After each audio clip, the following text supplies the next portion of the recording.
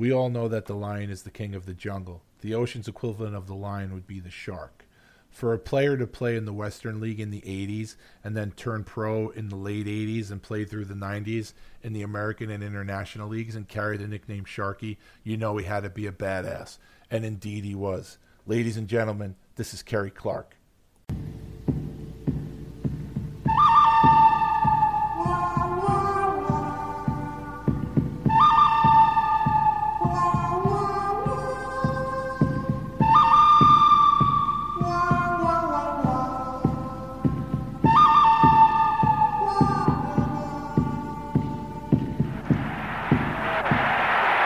Nystrom's really getting some good right hands in. Gillies is down with Sandstrom. Somebody better help Sandstrom. Everyone must be held accountable for their actions. You cannot see your star carried out in a stretcher and do nothing about it. Oh my, did Mick plant one on C-card? Wow. You can't put a bounty on a man's head. I just did. Spinning, who's he going to go after? The puck drops and Baumgartner goes right to King, flattens him. But just a minute, Al Arbor has won 4 Stanley Cups, so don't start telling Al Arbor what to do, you and John Davison. Take care of Mason Tucker. Here's Franz Carlson.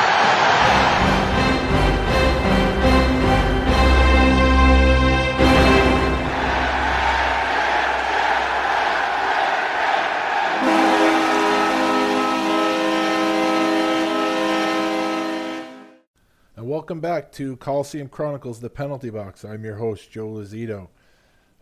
So this week, I don't think I'm going to ramble on too much, but I could be wrong. There is something I have to say. I went back and forth with myself thinking, am I going to talk about this or not? And I guess I have to say something because it's been a bone of contention for me for a long time. And it has nothing to do with hockey. It has nothing to do with sports. So I'll try to make this quick. But there were a couple of videos that went viral this past week or 2 weeks ago. And both of them, I don't know which is dumber than the next. So the first one were those kids that were in Florida on spring break. And they were defiant that they were not going to let the coronavirus ruin their spring break. Well, I don't understand why. I mean, I guess it's like moth to a flame. You put a camera out there and you're just going to attract the dumbest people. It is incredible to me.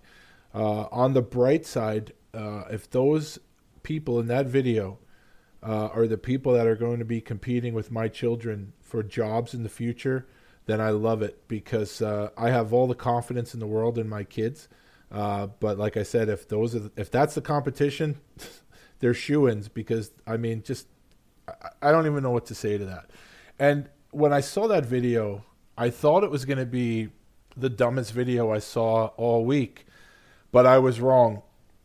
Another video that went viral were celebrities singing Imagine. And I think the backstory behind that was Gal Gadot, Wonder Woman. She said she got inspiration from a video that she saw of an Italian man singing on his balcony. And I have no issue with that. Being a proud Italian myself, I know we are very inspirational, so I can absolutely understand that. But the video that she's talking about, if I'm correct, this was just a guy that knows that his little area, his town, I mean, the whole country of Italy is really getting just killed. And maybe that was a poor choice of words, but it's just getting hammered by the coronavirus. It's really, really sad to say. And I guess this guy just thought the power of music and song would maybe brighten up people's spirits, even if it was for a few minutes. And he didn't know he was being filmed, and he just did it. Like I said, lift people's spirits, whatever. So I guess that inspired Gal Gadot to get her Hollywood buddies to sing Imagine. And it just speaks volumes to me. It's actually irritating how out of touch with reality celebrities are. It's incredible to me. So on the worst case of the spectrum, you have people that are dying from this coronavirus. And a few notches down from that, you have people that maybe lost their jobs and now are struggling, and these people, these Hollywood people, think that they're inspirations. So you're going to call up your Hollywood buddies and you're going to sing a line from Imagine. You're going to splice it together, and it's going to brighten everyone's day. It's actually the complete opposite of the video that was released of the guy in Italy. If you know me, you know that this whole celebrity culture where people fawn all over them has always been an irritant of mine. I mean, listen, I enjoy the Wonder Woman movies. I think they're fantastic. I'm a fan of the superhero movies, the Marvel Universe, the DC Universe. I'm a fan of all those. I'll see all of them. But I honestly couldn't give two shits about what any of the people in the movies that play pretend think about anything. I mean, I guess to put it in simplest terms, Hollywood actors and actresses, there are people who, most of them, or at least a good portion of them, have made money based on their looks and reading words that other people have written for them. They play pretend. Now, do they have a better job than you or I? Maybe. I don't know if it's better. It's certainly more high profile, and it probably pays more. I know it pays more than my job, and I have a pretty good job, but I'm not making as much as Gal Gadot does for Wonder Woman, or any of these other actors or actresses in Hollywood. So it's certainly a more high profile gig and better paying, but I don't know if it's a better job.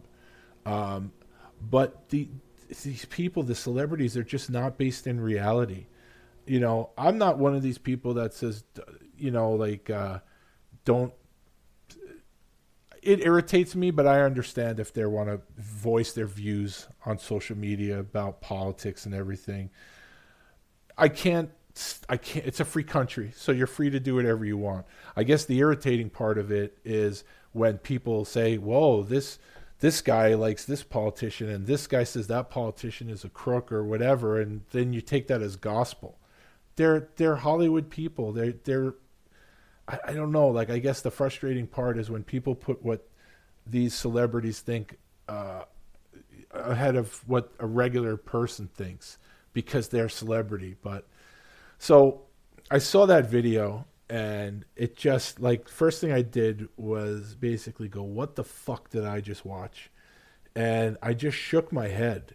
And I think someone really needs to to just, I don't know, like, can you get all these actors and actresses together and go, listen, you're good at your job, but, when you're left to your own devices and you're not reading, like, a script, then you're dangerous because you have no sense of reality.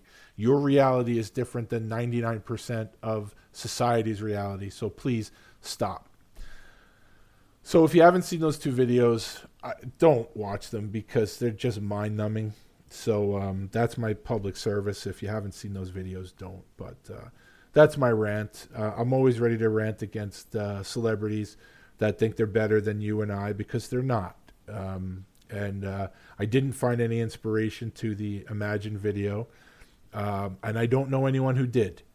So, and if you did, that's great. But definitely not in this house, and nobody that I know watched that video and was like, wow, I'm going to go get something now, or I'm yippee, I don't know anyone that did that. So, please, celebrities, live in your mansions, do your thing, and, spoil your children and whatever. But we don't need to hear from you, especially in times of crisis. You can't relate to us, and we can't relate to you. So just do your thing, isolate, and turn the phone off, or at least the video portion of it. So anyway, that's my rant. I said I wasn't going to talk long. It's already almost 8 minutes in. I want to thank everyone who has tuned in to any of the episodes or all of them. You guys are awesome. I would never say I have the best fans in the world. I don't have fans. I have friends. I have family. And for those of you who listen to my show, I consider you friends and family. I really appreciate the feedback. I had someone message me and tell me that, with everything that's going on with the coronavirus and everything, that they just enjoy listening to the show because for a couple hours they don't have to think of reality. And I was thinking the same thing about other people's shows. Like, it's funny, for all these years I never had a smartphone, and now I can't imagine my life without one. And it's really because I just dive into these, 7 or 8 podcasts that I listen to. And I was thinking that about those shows where I can listen to those shows and for an hour, 2 hours, I don't have to think about what's going on if I don't want to. And when someone had sent me that message, I was really touched because, like I said, I do this for fun. And I do it to keep myself involved with the game, even though I talk to retired players. They're the ones that, to me, have the best stories because they played in a different era than now. I hope to get some of the guys on the team now on the show eventually. I don't know if Lamoriello allows that. But this is really, I don't want to say a labor of love because it's work. Don't get me wrong. It definitely is work, but it's something I'm interested in doing. I do this for myself and I do this for you guys. And so to the person who sent me that message, thank you so much. That means the world to me. Other than that, I don't think we're going to have sports this year. I mean, maybe we'll get football at some point. I don't think we're gonna see NHL or NBA if that's your thing. Who knows what's going to happen with baseball?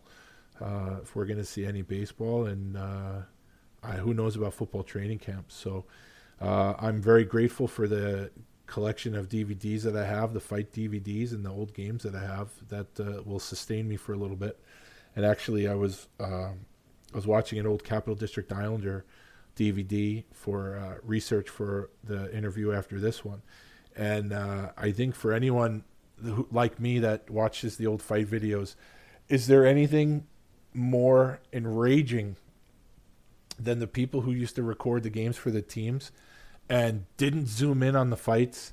So yeah, it looks like they're shooting from a mile away and they don't zoom in. So not only is your view of the fight, you see, watching it from a million miles away, you don't even know who it is until they skate to the penalty box, and that's if the person who made the tape let it run that long. So, and I'm thinking, if you're the guy that runs the video, you probably have a job with the team, and you probably know the guys who are doing the fighting, and I'm sure you know that they're the best guys on the team. So wouldn't you want to just be like, oh, this guy's had a fight, let me zoom in, get a good camera angle? But the person that did the filming, at least for the first season in Capital District, really, that was a big letdown. A lot of these fights are from a distance, and thankfully for some of the other road arenas, they were a lot better. So that's my that's me complaining about a fight DVD that I watched that is from 1990, 91. So I'm complaining about something from 30 years ago. I mean, is there anything more get off my lawn than that? But it just, as I'm watching it today, I'm going, you got to be fucking kidding me. Come on, zoom in here. But I guess the only thing worse than that are the ones that would film away from the fights. There'd be a fight going on, and next thing you know, you're looking at center ice or you're looking at the other goalie. And I think actually for a while, Milwaukee, when the Admirals would play, a lot of times they would just shoot the scoreboard, or they'd actually put up a graphic of the standings. I don't know what that's about. But anyway, I think I've reached the point where I'm rambling. Hopefully you haven't turned this off. I have a really good interview today for you guys. Kerry Clark, who had a very, very distinguished minor league career, tough as nails, great guy, and the owner of the best hockey celebration ever, the Moonwalk and the Three Amigos. You've seen it before. If you're not familiar with Kerry, although if you're listening to this, you are, but if you're new to the show and new to the genre of the hockey fight genre, you may not know Kerry Clark, but you've certainly seen his goal celebration. So I think Theo Fleury, when he scored his playoff goal and he went crazy on the ice, and that celebration, is, I think, the best one-time celebration. It was certainly exciting, but nothing touches Kerry Clark's goal celebration, especially because it led to so many fights. So Kerry's a big deal to me. He played on Springfield in the late 80s, and as you know by now, that is a pretty important team in my hockey fandom, and I'm trying to get all those guys on the show. Kerry, to me, one of my favorite players. And, like I say in the interview, after the Islanders moved their affiliation to the IHL, I needed an American League team to root for. So I saw that Portland, the Capitals team, they were moving their team from Baltimore to Portland. And when you look at the roster and you see Kevin Kaminsky and Brian Curran and Kerry Clark and Jeff Circa and guys like that, that's an easy team to root for. And it was nice because I started rooting for them in their first season. They won the Calder Cup. It doesn't get better than that until you factor in that the coach of that team was Barry Trotz, who, of course, is the coach of the Islanders now. So I guess that's about it. Please, a few other shows that you may want to listen to. Fourth Line Voice, who hasn't had a show in a while. Darren, what are you doing? I know you had some technical difficulties. I think the IT department is slacking up there in Saskatchewan. So please, get that going. I miss your show. And Alec, Five for Fighting, he's had some really good guests on, especially if you're not familiar with the LNAH. I would definitely go back and listen to those shows. I think those are some of his best ones.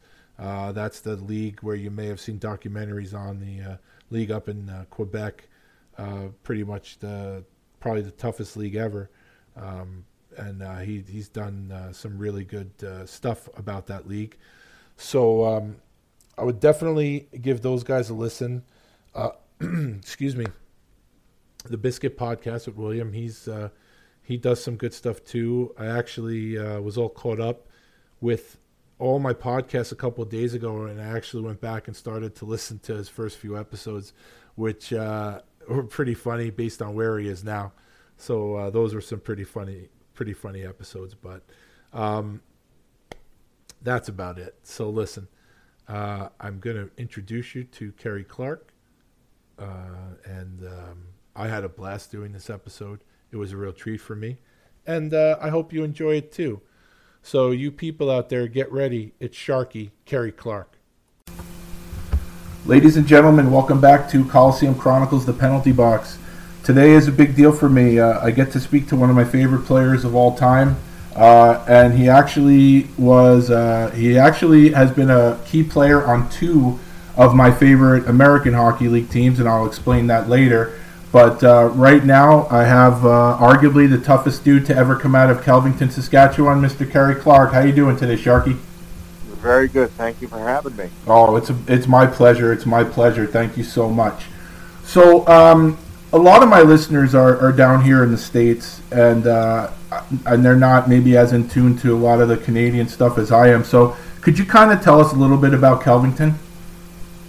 Well, Kelvington is a small community of about 950 to 1,000 people, and you're in the rink in the winter time, or the curling rink, or playing fastball in the summer on the farm fields and at the lake. So it's a very sports-oriented town and a very close community that they've been. There's a very supportive community for anybody who comes out of the community. Specializing in anything. And so I think for even casual hockey fans, they're familiar with your brother Wendell. I think casual hockey fans have heard of Wendell Clark. And I think for a little more diehard hockey fans, they may have heard of Kerry Clark. But the Clark name is a big deal in hockey circles. And a lot of that started with your brother Don, who was a pretty big deal in the Western League, if I'm not mistaken. Could you talk about that? Sure. Don was the first of us three brothers going out. He kind of blazed the trail for Wendell and I. He ended up going to Notre Dame in 78, 79, then playing with the Yorkton Terriers and Saskatoon Blades, and forged a very successful career in management and coaching after his junior playing careers. He got in his, I think his 19-year-old year, he broke his leg really bad. I think I was 10 or 11 years old, and he broke his leg really bad, and it kind of sidelined his playing career. He could have went on. From all the talk that I heard, that he could have went on and went in the minors like I did and pursued a career that way. But he was the brains, I think, behind all of us. He had a brain for management. He was smart, articulate. He knew the game well, and he was very successful at what he did. He was a good people person. Who gave you the nickname Sharky? I got the nickname Sharky from Stu Grimson. I just finished in Notre Dame. Wendell was in Notre Dame 2 years before me, and I went and tried out for the Regina Pats. I had a chance to either go for the Prince Albert Raiders, Regina Pats, or Saskatoon Blades, and basically Mom and Dad left it up to me where I wanted to go, and I didn't really want to go where Wendell was, because everybody knows who's Wendell. Those are tough shoes to follow. So I just said, I'll blaze my own path, my own way, and I did a lot of things my own way. A lot of people may shake their head at what I did, but I did it my way. And my first training camp in junior, or wasn't really my first one, but major training camp at 16, I got in a fight with Alan Acton, who was, I think, drafted by Detroit at one time, Brad Lauer for the Islanders, and I got a fight with those two guys, and came off the ice black and blue. They showed me the role and the life of junior hockey in the first 2 days of training camp, and I was playing with Stu on our blue and white team, I guess, and he came off and he looked at me and he goes, Sharky, and he called me the nickname Sharky, and it stuck. So I didn't quite know where to fit this question in, because I know for sure it started in junior, but I wasn't sure when. But you are the owner of the greatest hockey celebration. I know Theo Fleury he had that great celebration after that playoff goal. That was a one-shot deal, but you started doing the moonwalk followed by the Three Amigos. And I never actually asked you, which team were you with when it started, and how did that come about? Well, the moonwalk, everything started really as, okay, I was never a goal scorer, and I wanted to get played, and I wanted to be noticed. If you're on the ice, you don't get noticed, and if you're not stirring up trouble, the people will just tell you to get lost and all that. So I was actually, when Wendell was in Notre Dame, my dad took me to a game in Regina. This was early 80s, and Al Tour was the captain of the Regina Pats back then. And I watched him come on the ice, and he was doing a machine gun or riding a stick or whatever. And I said, that's who I want to be kind of like, is Al Tour. And he was a character, very tough, very solid defenseman, well respected. So when I was younger at home, I'd do some stupid things like ride the stick. You always hear about Tiger Williams do different things, and so when I had a chance, I scored my first goal. Was in junior. I scored on Ward Pompanossi for the Prince Albert Raiders. Meanwhile, not thinking much at that time, I got introduced to Dave Manson and Ken Blumberg after I scored. So after I scored, I said, I'm going to do a dance like I used to do, just having fun. And I just said, so I did the moonwalk down the ice. The Three Amigos didn't come till later on, where the movie came out, and I said, I'm just going to have fun with it. And one thing about it is, when you only get 5 or 6 goals a year, and you know what, I usually only did it at home, or if I got really, no one really bothered me, as in, I was never scared of anyone from doing it. Like, there wasn't on a guy on the other side of the bench going, oh gee, I hope they're not gonna come on the ice. I didn't care. No one scared me. And I said, I wasn't the toughest guy, but no one scared me. Yeah. And so I did it against the Prince Albert Raiders, and that was the year I think they won Memorial Cup.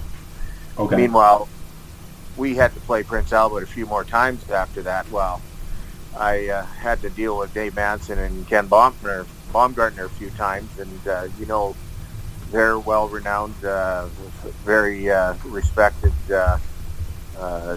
players in the league. So and I go, if I could deal with them, I could deal with anybody. And especially back then, one of the things I was going to talk about with you a little bit later is the Prince Albert flu that I've heard so much about, when it was Bomber and Manson and Rod Dahlman were on that team. But yeah, I guess that sort of answers another question I had. Why did you fight Ken Baumgartner so much? It seems like when I was doing research for this, I think I had you fighting him 8 or 9 times overall. So, but a funny story about the celebration. So last night on Twitter, I was excited to talk to you and everything, so I posted the celebration on Facebook and on Twitter. And Jim McKenzie, he posted this as a reply to that. Him and Darren Kimball. He said in junior he'd be moonwalking, and my coach would say, "Don't let him finish, don't let him finish." So I thought that was funny. That I guess that would be against Victoria with Jim McKenzie. Well, Jim McKenzie was in Moose Jaw with Lyle Odeline at that time. Okay. And I think he got traded to Victoria later. But Kimball came in after Baumgartner and Manson left, and there was Rod Dahlman, Darren Kimball, and Reed Simpson in PA. Yeah. And all three of them were solid heavyweights. Like Kimball and Tony Twist was every night. Like I remember I fought Kimball a couple times, and I remember fighting him once, and I was doing really good, and all of a sudden he hit me with a haymaker, and all I know is I was laying on the ice. Yeah. And I just going, well, I'm just glad I could skate to the penalty box. But that's how hard Kimball hit. Yeah. And but he had a good career, and just like Reed did, and Reed worked really hard and did well, and same with Rod Dahlman. Rod was a solid player. We had some great battles against each other, and we got to play in Springfield together. Yeah. So you in Regina. You played with a guy who I'm a very, very big fan of, and he played a very short time with the Islanders, but he had a nice NHL career, and he's a really mellow guy, but I think he's tough as nails and he could play, and that's Mark Janssens. Do you have any recollections of Mark Janssens during your time in Regina? Well, Mark and I were 16 years old in Regina, and if there's a gentleman in hockey, that was Mark Janssens, but he was a guy that you thought you could push around, then he'd beat the living hell out of you. And Mark was probably one of the toughest guys I've ever met, one of the nicest men I've ever met, and a good teammate, a great player. I remember we're playing in Medicine Hat, and they had a defenseman named, I think it was Stu Ennis. He was a 20-year-old, and we were both 16, and Stu thought he was going to take a run out of this 16-year-old Mark Janssen, and Mark Janssen cleaned his clock. Yeah, like it was something else. And but he was he never had a bad word to say about anybody, and he's a class guy. I was lucky enough to play with him for that year in Regina before I got traded to Saskatoon. I was, like I said, being in New York on the islands here, you get all the Islander games, all the Ranger games, and even though he was a Ranger, he was a guy I always respected, and he could play the game, and he was tough. And I'll never forget one time when Killer came to town in Washington. He brought me all his tapes, all his fight tapes and everything, and I condensed them all into one, and I had never seen or heard of the incident with him and Janssens, and I said that kind of solidified it for me, where Killer did a pretty good job with the swing of the stick in his face, and even Janssens, he wasn't even mad. Like, I'm sure he was upset, but just when they were interviewing him and they go, "Do you have any ill will towards Kevin Kaminsky?" and he's like, "No, not really. It's just like matter of factly." And I'm like, "Wow, I really, really respect this guy." Yeah, like it was a tough, because Mark and I were good friends in Regina, and Killer and I, we go farther back than junior hockey. Like, we used to go to hockey school when we were 10 and 11 years old, Killer and I. Oh, is that right? He was from Kamsack, and I was in Saskatoon, in Kelvington, And we always went to the Bernie Federico, Dennis Polonich hockey school in Yorkton. So we were taught by Bernie Federico, Ken Federico, the Federico brothers, Dennis Polonich, Barry Melrose, everybody, the Kaspiras and all these guys that were around Yorkton that Bernie and Dennis brought in for when they had the hockey schools in Kent, when they brought it in. That's how we grew up. We grew up going to their hockey schools, and Killer and I were always in the same age group, and we went to the hockey school together. And I can still remember I was on the ice and all this took place, and I'm going, two best friends are going at it, and I'm just going, oh my God. Yeah. Because I think Jimmy Matheson and I, we ended up tangling during that whole incident, and Jimmy's a great guy too. Yeah. He's a quiet, tough guy too. Like, he's a good defenseman, but very tough. And him and I ended up tangling. It's like, but when you put the jersey on, the flag on the front of your jersey is your team. And I don't think, I can't remember if Mark and I ever tangled, but if we did ever tangle, he must have took it easy on me. I will say this: you are very modest about your fights. Everyone should know, if they haven't seen you, that you're tough as nails. But I do always say you're always very complimentary towards the opponents that you respect. So you started with Regina, then you got traded to Saskatoon, and I know a lot of times the first trade in a player's career is always the most difficult. How did you react to that? Well, it was when I was in Regina. I was 17 years old, and Billy Moores and Bill Iskowich was coaching there, and then they actually traded me to Seattle and or Spokane, Washington. Oh, okay. And when I found out in the morning, I talked to my mom and dad, and they didn't want me to go to Spokane. They wanted me to stay out east in the eastern part of the Western Lake. And so what happened is I got traded for a goaltender in Spokane. Spokane traded me to Seattle. Then Seattle traded me to Saskatoon for Brent Severin. Oh, no. I didn't know that. Okay. So Brent Severin went to Seattle, and Darryl Lupanicki got me to Saskatoon. So I was sitting home for 2 weeks in limbo, I'm trying to figure out this trade. So that's where I was at. Oh, okay. It was tough. It was tough, but like I've always said, it's just the way it was, and I was fortunate enough to be on a team. I loved being in Regina at the time, and then Saskatoon become my home, and I had a lot of great friends there, and 3 years there of going to war. There's that little barn. You'd have loved that little barn when my first couple of years there, Kelly Chase and Tony Twist and myself and Kevin Kaminsky, Dean Holine, Curtis Lecition, Tim Chevelday, Mark Reimer, like all these, Corey Kosher, Jason Christie, Kevin Kaminsky. I like all these guys. Like, no one liked coming into the small barn. It was a great barn for us to play in. So you had mentioned earlier that you wanted to chart your own path and not follow Wendell where he went, and then you end up in Saskatoon. So I guess a specific to Saskatoon, but more general question: when Wendell Clark is your brother, does that put any additional pressure on you, or is it something that you create for yourself, or is it just outside stuff constantly asking you about him? Well, it's just mainly outside stuff. I never really. Wendell was Wendell from the time he put on skates. He was fabulous, and I did my own thing. I had fun, and Don and Wendell, they broke the ice for me. They made it easier for me, so I was lucky for that.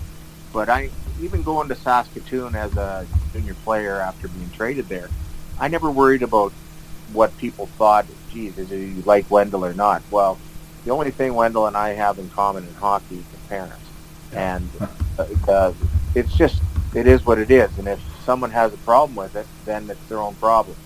I did the best I could. I don't think everybody asks me if would I change things, like as in doing the moonwalk or that. The moonwalk is what I did. I had fun. At no time in my whole career, someone came up and said, Kerry, don't do the moonwalk on this team. Or a GM or coach never, ever said it. Maybe on the other team they don't like it or whatever. But I never did it 50 times a year. I did it 2 or 3 times a year, and that was it. But at no time in any part of my career that any boss ever said, Kerry, we don't want you to do that here, ever. It was important for me to ask you that because for as long as I've known you, you're pretty much a no-nonsense guy. And I never ever got the impression, and again, I didn't know you in juniors, but just from knowing you as long as I've known you, I never got the impression that the Wendell stuff was ever a big deal to you. I always kind of figured that that's the kind of guy you were. You were you, he was him. You weren't going to try to be him, and you were just going to play your game. That's always the impression I got. Well, I'd have lost a lot of sleep if I tried to be Wendell, because he's unique. Like you got a lot of players out there that have brothers that are great players. Yeah. And they all try to make it in their own way, and just like I did. And I was proud of Wendell. I'm proud of Don and everything. So it's you try to make your own way, and there's times where they shook their head at me, and I just smiled, and they just said, "Oh, that's Kerry." And that's it. And I'm going, but that doesn't mean that I wouldn't go through a brick wall for anybody. Yeah. And you could ask any player I played with or for, and once I put on that jersey, if there was a war, I was the first one going to war. Well, no question. That's one of the things I admire about you so much. The first year with Saskatoon, one of the guys you played with is someone I ask everybody about that I interview that played with him, and that's Duncan McPherson. Islander fans know him, know that he was drafted first round pick, and then all the unfortunate circumstances that surrounded his disappearance and unfortunately his passing. What kind of a player was Duncan? Duncan was a good team leader, good player. I admired him. I played against him for 1 year, played with him for 1 year, then he played in the Islanders farm team for 1 year, then he went to Indianapolis. I only played with him really for 1 year before he left, and he was a no-nonsense kind of guy, hard-working guy. You never seen a guy work harder. And he was a good teammate. He was always there for you, and it was a tragedy what happened to him. We all wondered, and then finally found out, and felt for the family because of the McPherson family. Derek, I knew Derek, and he was a good brother, good son, and a great teammate.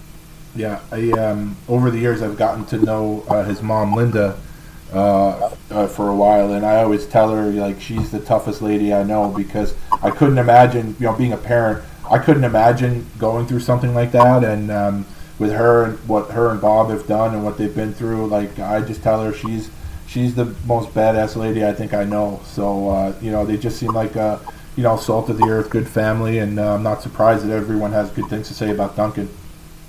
Yeah, like they've always been open arms and friendly, and like they've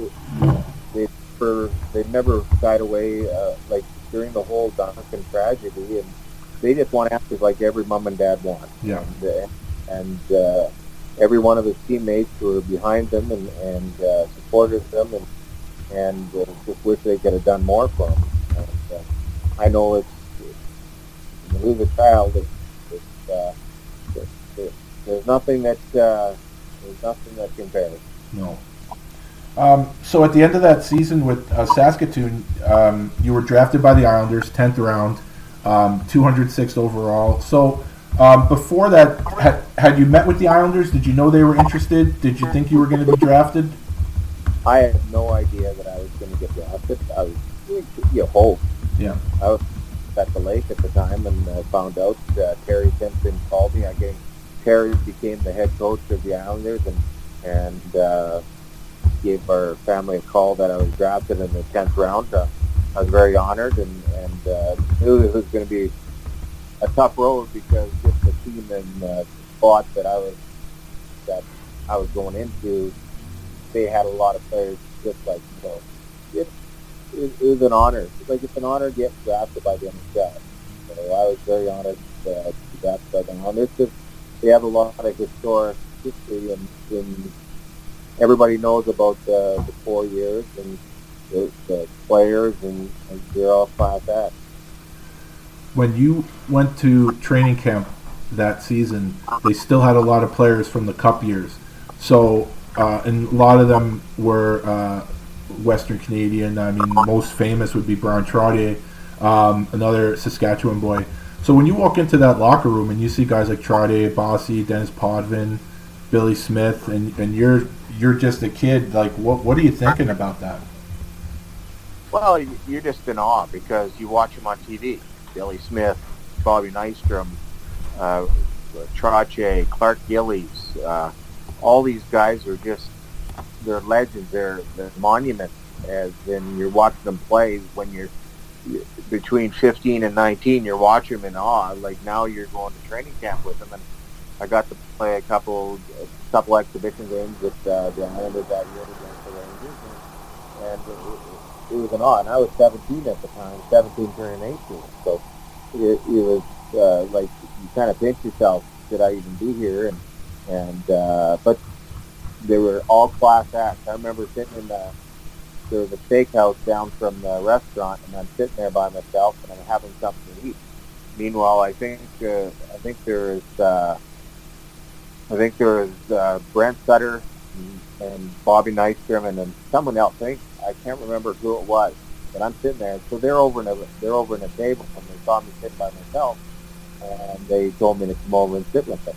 Nice. They probably don't remember that, but I remember because I'm in awe of them. Yeah. And but that's the kind of people they are. They're very giving.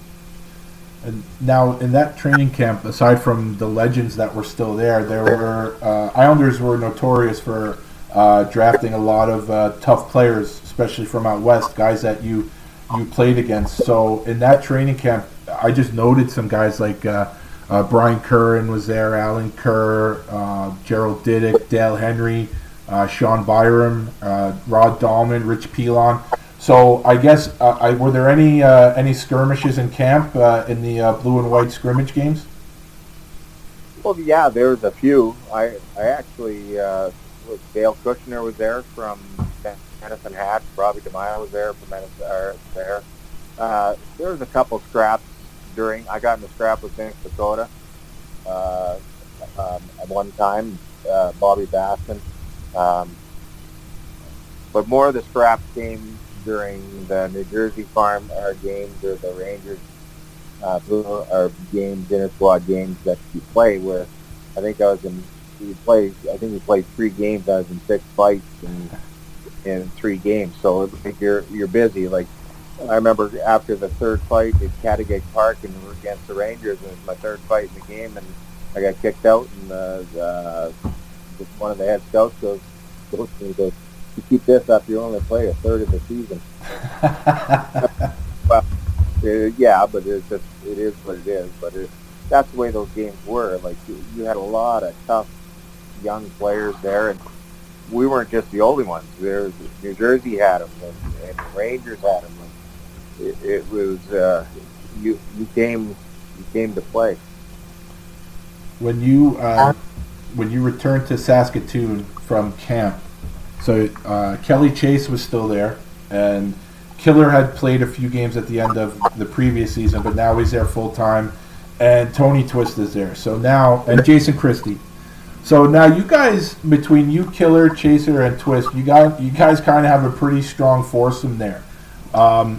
What was that like going into other buildings? I can't imagine you guys were ever intimidated.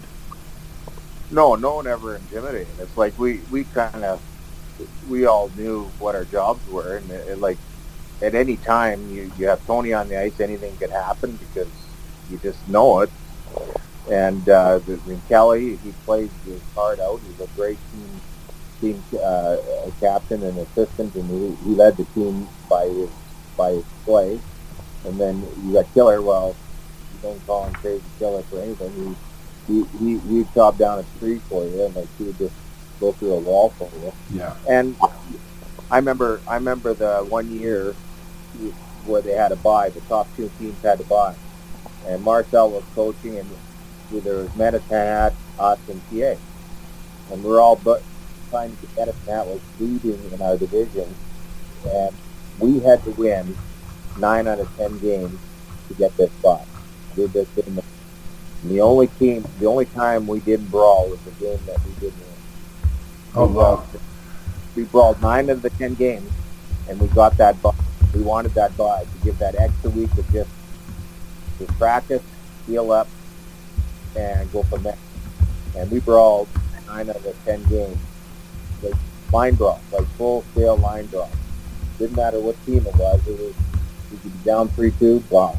Up 3-2, brawl. Just seemed like that's how we did things. Like we set the tone. Our goal scorer set the tone by scoring. Our defense set the tone by stopping everybody coming in. And guys like Tony and Kelly and Killer and Corey Kocher and all these players, we all set the tone. And you're not pushing that around. If you're going to beat us, you're going to be hurting when you leave. And if I'm not mistaken, didn't you play a good portion of that season with Killer and Jason Christie on the same line? Quite a bit. Marcel used me both forward and defense, back and forth. And it was just like in pro, I played forward and defense at all the times whoever needed me at the time. I was always at third line extra or whatever because I was just the way I was playing. So I never penalty killed and I never power played, but I could need defense to go back to defense play. There's times I played half a season defense. This, like I said, this was the one season, not the one season, but the first season where the four of you guys played. So is there one story that you can tell me that involved the craziest Saskatoon Blade story that you can tell me when you were there? Well, there's a lot of crazy stories, like on and off the ice. So we're all pretty good, and on the ice we just had like Kelly Chase and was a good leader, and our captains were Jack Volkus and all these guys were good leaders. Brian Glenn,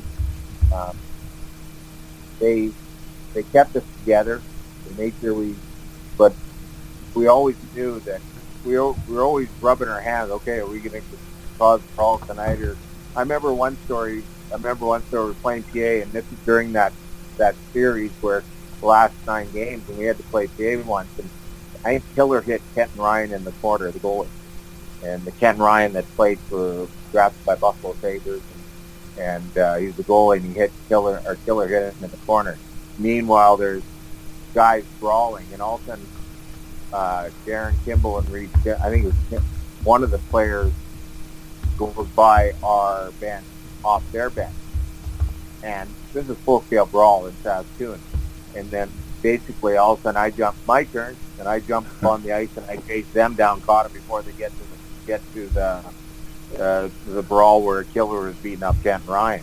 But there's so many stories, like where do you start and where do you stop? Like it's just one brawl after another to set the tone that you don't push us around, kind of thing. But we had a lot of fun. And I have it your next year, 87-88. So you go to camp again with the Islanders. So the first camp is your first NHL camp. You go in and you have all those legends still playing there, and you got a lot of young kids there. But now you're going into your second camp. So do you approach that second camp any different than the first one?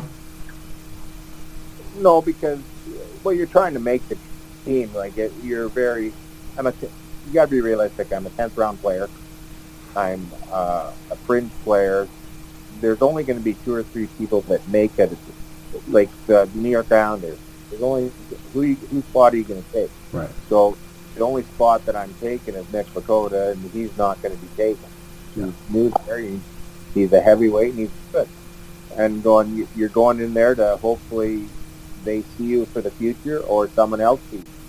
So at the end of the day, you're just trying to put your character on the line to say, okay, you like him for a future or you move on kind of thing. So do the best you can. So this training camp, there's for someone like myself, I've seen hundreds and hundreds of I've owned, I've traded hundreds and hundreds of fight videotapes, and there was a rookie game that happened at the Nassau Coliseum with you guys and the Rangers, and I have it on good authority. All the fights started in this game because someone scored a goal and did the moonwalk in the Three Amigos. Is that correct? Well, there's a good chance of it. But that is so far away. I remember scoring a game. Yeah. And there's a good chance I scored one of those games, and I remember a lot of the stuff was caused by that. Mm-hmm. And like I said before, I said there wasn't a guy on the other bench that said, "Oh boy, I better not do it tonight because he's there." Yeah. So it is what it is. But I know I caused a lot of headaches, as in, okay, there's another bench clearing brawl or a 5-on-5, but I knew my team that I played with. And so this rookie game that I'm talking about, the first-hand account I got was actually from Dean Ewan. He told me that you scored the goal, you did the dance, and he looks over at the Ranger bench and he said he sees them passing around jars of Vaseline. So he goes, all right, I guess it's on now. So and that game was crazy. You had I know Mick Vukota fought Mark Tenorti a couple of times. I know you fought Don Hertzeg. Dean fought Rudy Poshek a couple of times. That is, for me, that's the one game, if I could go back and get it on video, I'd love to see it because it sounds like my kind of game. Well, there's 6 guys there that I'm not even counting myself in there. I go there, you need 5 guys that are heavyweights going, dressing in the same lineup. I'm going, it's great that I had a good sense of humor teammates where they laugh at with you and go to war with you also. Yeah. So it was the same thing. If someone did something to our players, then we'd be doing the same thing. But it's great that I knew that when you have Dean Ewan and Mick Vukota and Rod Dahlman and Dale Kushner on your team, you're not worrying about them. Like you're going, okay, if I'm in the same category, thank you, but I know I'm not. But I'm not worrying about too much because there's no one. I look at the other bench and go, there's nothing that scares me. So if we're not scaring me, they're definitely not scaring the guys. Wow. Some of us would put you in the category with them, just for the record. So, when you went back to Saskatoon again, it's the 4 of you guys, and I have it counted that you ended up with 30 fights that year. I can't even imagine. I mean, I would imagine all 4 of you guys were probably good for 15 to 20 fights, and you had 30. And a couple of the names that I had you fighting, Darren Kimball a couple of times. Link Gates you fought once, Sean Byram, Prince Albert. Anything stand out to you with some of those names? Well, you fight Darren Kimball and they're going, that was one of the times that he laid me out at one time, and he was a heavyweight of the heavyweights, and that's why he played in the National Hockey League. Sean Byram, solid guy. Mm-hmm. Played with Regina Pack Canadians together, played for the Prince Albert Raiders, played junior with our semi-pro with them for a year, lived with them in Springfield together, him and Robbie DeMaio.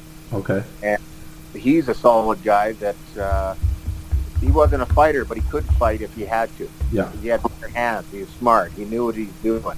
He didn't want him to fight. Mm-hmm. But let guys like me do that. Yeah. And, but every team has someone like he had. I remember with Marcel, we did a lineup in playing Utah Warriors, and so we put Tony Twist, myself, Kelly Chase, Kevin Smith, and who maybe Dean Holine or something out of sports. and they dressed Lyle, Line Pappy, James, Mike Keenan, and all these guys. So we here at the end of the day, because it was the starting lineup, I'm playing right defense, and puck drops. Everybody drops their gloves. Mike Keenan skates right at me. Everybody picked the player on the opposite. What I understand from Moose Jaw, before the puck they came out, everybody picked a player. They wanted to set a tone in the game. Okay. And so Mike Keenan drops his gloves, comes right at me, and that was the first real lefty I realized I had to start learning how to throw left. Yeah. And Mike Keenan is no slouch. I put him in the same category as Wendell. Yeah. And tough, and tough as nails. Underrated tough. I mean, I think once he got to the NHL, he fought a little less, but every time he fought, he had a really good fight, if I remember, with Bill Guerin in New Jersey, just toe-to-toe, and no, he's definitely very tough. Well, exactly, and that's the thing. You accept the guys that you don't get beat up against. You fight Kenny Baumgartner? Yeah, he beat me up. Okay. But you fight someone that's no name, then he kicks the heck out of you and going, okay, where did that happen? Yeah. you expect what people expect because you know the quality of who you're fighting. Yeah. And then you get someone new, and then it's okay, you got to read up on him now. So you got to learn different things. So the next season after camp with the Islanders, I guess you had no more junior eligibility, and you went to Springfield. And in Saskatoon, you had yourself and Twister and Kelly and Killer. And down in Springfield, maybe there wasn't a Tony Twist on the roster, but the sheer numbers that you had of guys down there that played physical, and I'll just rattle off some names we've already mentioned that you played against in the Western League. And now you guys are all on one team. A guy like Rod Dahlman and Sean Byram and Kushner, Mike Stevens and Dale Henry and Duncan, Rob DeMaio, and then later in the year, Dean Ewan comes along. So for a guy like yourself who plays physical, when you're on a team with all these physical players, does it make your job easier? Is it more competitive? How do you go into that sort of situation? Well, you have no control over what the coach wants. You just, here's who I am. And the first year was good, and I got to play with Robbie and Sean quite a bit, and it was good. But when you're playing, like in juniors, I think Dale Kushner scored 40 or 50 goals in the year. Robbie DeMaio was a 50-goal scorer. Sean Byram was a 30-goal scorer. Guys like that. Dahlman, I think he was 25 to 30 in junior. All these guys, they were solid heavyweight fighters. But I noticed in the minors, like I played 10 years in the minors. So I noticed there's minor league heavyweight, then there's NHL heavyweight. And like all these guys were great fighters. Like every one of them, Rod Dahlman, you'd give the shirt off your back and go to war. I've seen him fight so many times. And same with Dale Kushner. I thought Dale was a fabulous player and tough as nails. And Robbie DeMaio, well, I think he played 15 years in the National Hockey League, and he's tough as nails. Yeah. And they're all good players. And when you're put in the category, there's only 4 right wingers that are going to address the game, and you're not going to be and I'm not going to be the first and second, third line. I know I'm not. So you're battling for that fourth line or maybe third line or the extra guy or maybe a fifth defenseman or something like that. So you kind of know where you stand, but you could read numbers. Yeah. And it is what it is. Yeah. And so that year was good, but halfway through the 20 games into the second year, I think I sat for 20 games. I played 20. Then my second year, Christmas, or the 26th of December, Jimmy Roberts and Bill Torrey called me in, and they said they traded me to Phoenix. So it's just that there's just a sheer number. Yeah. Like they just can't keep you around because they're going, okay, who do you want? So they got to pick who they want. Yeah. So, talk about Ken Baumgartner for a second. So, everybody that I've interviewed that played in the West and played in the American League, the word that always comes up is, maybe not from the guys, but from fans or whatever, I've always heard that Ken Baumgartner terrorized the Western League, Ken Baumgartner terrorized the American League. And I'm not saying that anyone was necessarily afraid of him, but he knew what his job was, and he was very good at it. And you're very humble about your abilities and what you've done. But up until all your junior years and this first year in Springfield, I like I said, I have it down that you fought the guy 8 times. And I know you're not afraid of him, but you fought one of the toughest guys in both leagues 8 times. And I'm sure you never took a backward step, and I just think that says a lot about you. And also that year in Springfield, you fought Troy Crowder, and you fought both of the Roberge brothers in the same game. So I think maybe you might be selling yourself short. Well, no, I know what my abilities were. I knew how tough all these other guys were.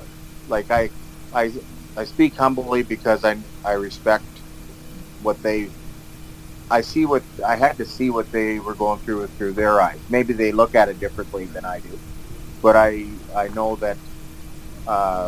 Like I fought Tony Twist, I fought Baumgartner, I fought Link Gates, I fought the Roberge brothers.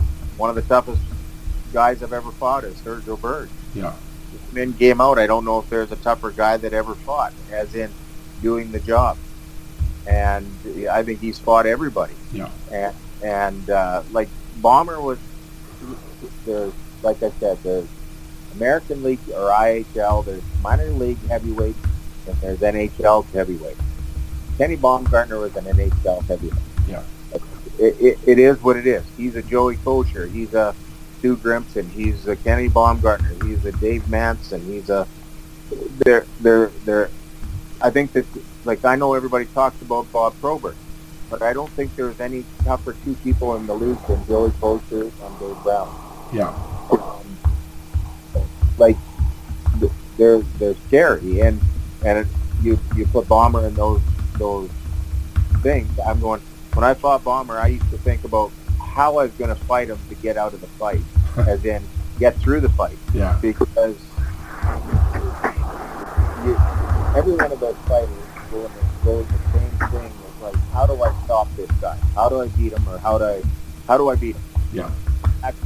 I'm not going into the fight to say how do I get away from Kenny, but you're going into a fight. How do I beat him? Because they're thinking how am I going to put Kerry Clark down? Mm-hmm. And that's what they're thinking. So I got to think the same way. And but I have a lot of respect for them. I have a lot of respect for Kenny, and he did well in his career. And probably one of the smartest guys off the ice from what I understand. Yeah, for sure. Yeah, he's still working in finance now. Well, everybody's going to need him now. Yeah, for sure.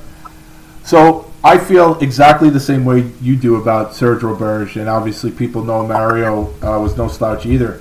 How much oxygen might one need after a game where you fight both of them in the same game? Well, I remember that was one of the last times I fought. I fought Serge and Mario that game because Lyle Lodeline, best friends growing up, we fought a few times. We drove down our gravel road by our farm. We go right by their farm in Quill Lake. I think Lyle and Selmer and Lee Odeline. And Lyle and I grew up against each other playing, and we ended up scrapping a couple times. And I remember going out to dinner, two-game meal with Lyle, going to the restaurant. So he was playing with Sherbrooke. We went out for a pre-game meal, and they ended up fighting Serge and Mario that day, that game. But they were both solid fighters. I think Serge got a game or 2 in the National Hockey League, and Mario played for a few years, and they were tough players. Yeah, Serge ended up actually having a fight here at the Coliseum against Baumgartner when he was at the Islanders. It was a pretty good fight, and I'm happy for Serge that he got those games in. I mean, Mario played a nice amount of games with Montreal. He won the Stanley Cup. But the fact that Serge got to play a few NHL games, I always thought was a great thing. Yeah. Always tried to get one game in. Yeah. But the way it goes. How did you end up in Indianapolis for 3 games? Was it just they had too many guys? Well, that year, that was first year, Sean Byram and I were in Hershey. We played a game in Hershey, and we got sent to, because Indianapolis was the third team for the Islanders. Mm-hmm. So Archie Henderson was coach there, and we ended up going down playing 3 or 4 games for Indianapolis that week for those sort of players, and came back up to Springfield after that. Did you like playing for Archie? Oh, Archie was a blast. I enjoyed it. All the team was good. We were playing in the old fairgrounds there. It was a good time. It was a good time. So you made reference to the following season, and I actually have a question from one of your former teammates. I discussed this with Dean Ewan, and he wanted me to ask you. He said there was a practice where he was on a line with you and Sean Byram, and you guys were just doing a very basic drill, and you and Sean ended up fighting 3 times. Do you remember that? No, I don't. Okay. It's unfortunate, but I don't. I think I've, I know I've said to a few people around here, it's a long time ago, and Sean is a good friend, and I'm surprised I don't remember that. Well, he's my next interview, so if he remembers, I'll pass along what he says to you, because Dean said, he goes, it's my first full year pro, and my line mates are fighting. They break you guys up, you fight again. They break you up, you fight again, and he goes, I'm just standing there going, am I supposed to grab somebody? I don't know what I'm supposed to do here. So he could have grabbed both of us and thrown us around. Well, he just, like he said, he goes, I didn't know what to do, or so he just figured you guys would be exhausted. Yeah. No, it's kind of funny. You battle on the ice and you're frustrated, I guess, and then at the end of the day, you go for a beer. One of the guys you mentioned from Prince Albert, Reed Simpson. I don't know if you're aware of this. This is the type of stuff that I know because I have a lot of information in my head that I can never make money off of. But you were actually Reed Simpson's first regular season professional fight. Yeah, Hershey and Springfield. Yes, you were his first pro fight. Yeah, it was a doozy. I have a picture of it. I could send it to you. Sounds good. No, I remember that wholeheartedly. Oh, okay. How'd that go? Oh, it was good. Reed's a tough character. Yeah. No, it was a good fight. We fought a couple times in junior too, I think, but that was I remember in Hershey, yeah, or it was in Springfield, and I think it was in Springfield. Yes, it was. Yep. Mm-hmm. He was playing with Hershey, yeah. Yeah. So that season there was a fight legend playing in the American League in New Haven, a man named Nick Fatiu. And I know at one point you guys had squared off, but nothing had happened. And I know Dean had a similar situation where he squared off with Nick and nothing happened. He said, but Fatiu said something like, make it count, kid, or here's your chance. Any conversation while you were squaring off with Nick Fatiu? Well, there's 2 incidents in my whole 14 years that I kind of regret, as in, okay, I did something stupid and I should have never done it. Okay. With Nick Fatiu, I remember this wholeheartedly because Nick Fatiu, I wasn't playing a lot and I was playing in Springfield and I knew my time was up. I had Nick playing. I remember Nick playing for the Calgary Flames, fighting Nick. I watched him play when I was a kid. And so I'm signed up. My old team goes to myself almost and we're down to stop. Nick got on ice. Nick's playing. So Nick, you got to go. Nope, not going. I ended up. And we squared. He just took his head at me, and I squared off. We never fought. There was that was one incident that I did. I've never done that to anybody. Yeah.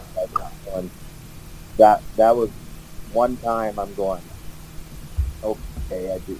Like, I've seen a lot of stuff. Like, I've fought a lot of guys, a lot of checks or whatever, but that wasn't in my character. But I just, I'm not going to get him to fight. Yeah. And I just took the back of my blade and hit the back of the skates out from under him, and then the puck dropped, and that was it. And going, okay, morning, we never squared off. Or we squared off, but we never fought. He gives you all I can remember is watching him fight an ankle, and he's squaring off, and his arms were moving like the boxer. And that's all I need is take one of them right job. I know. So that was one of my, that was, out of all my career, that was one of my regrets, that it wasn't like me. Yeah. I know Dean said the thing he remembers about it was that it looked like Fertillo had Vaseline, his whole face covered in Vaseline, and he said the size of his fists, he couldn't believe what he was looking at, and he said fortunately he didn't get hit with one of them, but he just said that just looking at the guy's fist, he was just in awe of him. Yeah, no, I could understand that. And so what precipitated the trade to Phoenix? Well, I wasn't playing, and Jimmy Roberts was I think about 3 or 4 weeks earlier that they were trying to send me down to the East Coast, and I refused to go. I just practiced my ass off, and at first he was kind of like encouraging, "What do you think? What do you think?" Then, from what I understand, Bruce Boudreau signed with Phoenix, and at that time, they played Salt Lake City something like 22 times that year, and they played them 5 times, and they had guys like Stu Grimson, Rick Hayward, Kenny Sabrin, Sherla, all these different players on Calgary's farm team in Salt Lake City, and Phoenix had no one. All they had was Kevin McDonald from he played a few years, and but Kev was there, and he was the only guy, and Bruce, they were just getting beat up. So like it was just a war going in. So on 26, I think I missed like 15 games where I didn't play. I don't know how many games. I could be wrong on that, but I didn't play for a long time. Then all of a sudden they dressed me the 26th to play Maine Mariners in Portland, Maine. And so we go to the game. I play the game in Maine. I fight Bruce Shoebottom, get off the bus in Springfield at 4 in the morning. At 3 in the morning, Al Torrey is there, or Bill Torrey is there, and they called me into the office, and Bill and Jimmy Roberts said, "Yeah, we just traded you to Phoenix." And I said, "Okay." So I went back to my apartment, packed up my apartment, and I left because Phoenix was playing in 2 days in Fort Wayne. Okay. And I drove from Springfield, Mass. to Fort Wayne, Indiana, and got there for the game. I drove straight through, and I got there for the game. I ended up fighting Scott Shaughnessy and someone else that game. Then they were on their way. They had to fly back to Phoenix, and it took me 2.5 days to drive to Phoenix from Fort Wayne, Indiana. So I drove to Phoenix. I got in at 3 in the morning in Phoenix, and that's how I got to Phoenix. Were you? Was it something that you welcomed because you weren't playing at all in Springfield? Did you look at it as a way to just get back into the game, really? Because I see that you played 38 games, and yet in 38 games you put up 262 penalty minutes. So you jump right back in. Well, yeah, like it wasn't. It gave me a chance to play and be a pivotal role. Like when there wasn't 5 players like me on the team. Yeah. There was always a chance for me to be involved in something. Like it was like I think I fought Stu Grimson 3 or 4 times, Rick Hayward 3 or 4 times, Martin Samard 1. Different people like Lynn Gates, like all these guys, they had no one in there except Dave McDonald. Dave and I was Kevin McDonald and I were like, okay, what are we going to do tonight? And it was Bruce needed some room. Yeah. that's what I was hoping to give him, some room. And then so I played there, and they ended up getting a guy named Davey Richter, who used to play for St. Louis. Yeah. And he got the ballroom, and but that Gary Unger and them having me there gave me a chance to show what I do, and I think that gave me a possibility where I ended up signing in Calgary and playing in Salt Lake for 3 years for Bobby Francis. Yeah, you like you say, you fought Hayward a couple of times, I think. Not Salt Lake guys, but you fought Danny Vial and Rudy Poshek when they were in Flint. Richard Zemlak, and according to the list that I have, in a 12-game span to end the season, you fought Link, and then you fought Stu Grimson 3 times. So you had 4 fights against 2 of probably the toughest guys in the league in a 12-game span to end the year. Yeah, I was lucky. Yeah. and by the way, this is a public service announcement. Everybody, Tony Twist, he's Tony Twist. Everybody knows him. Everybody loves him. And Tony Twist, it always talks about how he fought the best man in his wedding 3 times. Yeah. Who was the best man in his wedding? Oh, that was me. Yeah, exactly. Every time I hear him say, I fought the best man at my wedding, I'm like, say his name, say his name. Yeah. No, it was, no, and we were all best friends, but when we put that jersey on, it's like, okay, it's a whole new story, and it's like you wish you played on the same team, but you're not. Yeah. You're fighting for your guys in your team, and then at the end of the day, you go for a beer. Now, is it true that Loser bought pizza? Yeah. Yeah, I remember him telling me that years ago. Loser bought pizza. Yeah. Now, that's all true. So obviously, the way you played against Salt Lake City had to be why Calgary was interested in signing you, I would imagine. Well, I'm assuming so, because we played them so many times, and it was like it was either a war or nothing at all. There was times where I thought do a couple times, or just do it a couple times, or whatever. It was always there, because it's the type of game they play. They're big, they're fast, they're intimidating. Well, how do you stop them? Well, yeah. You cut the head off the snake, you go right after it. So, in training camp that year, the only fight that I'm aware of that you had, you could have had others, but I see that you fought Darryl Stanley when he was trying to make Winnipeg. Do you remember that fight? Yeah, I got in a fight. It was a game in Saskatoon against Winnipeg, and yeah, it was a good. I did well in that fight. Well, you must have felt like a home game if you were in Saskatoon. Exactly. Nice. Very nice. So this team you played on, now this was some year that you had. I just want to tell the people your numbers because this is pretty staggering. In 1990-91, you played 62 games, 28 points, including 14 goals, and 372 penalty minutes. That is a pretty impressive season, especially when you consider you didn't do the job alone.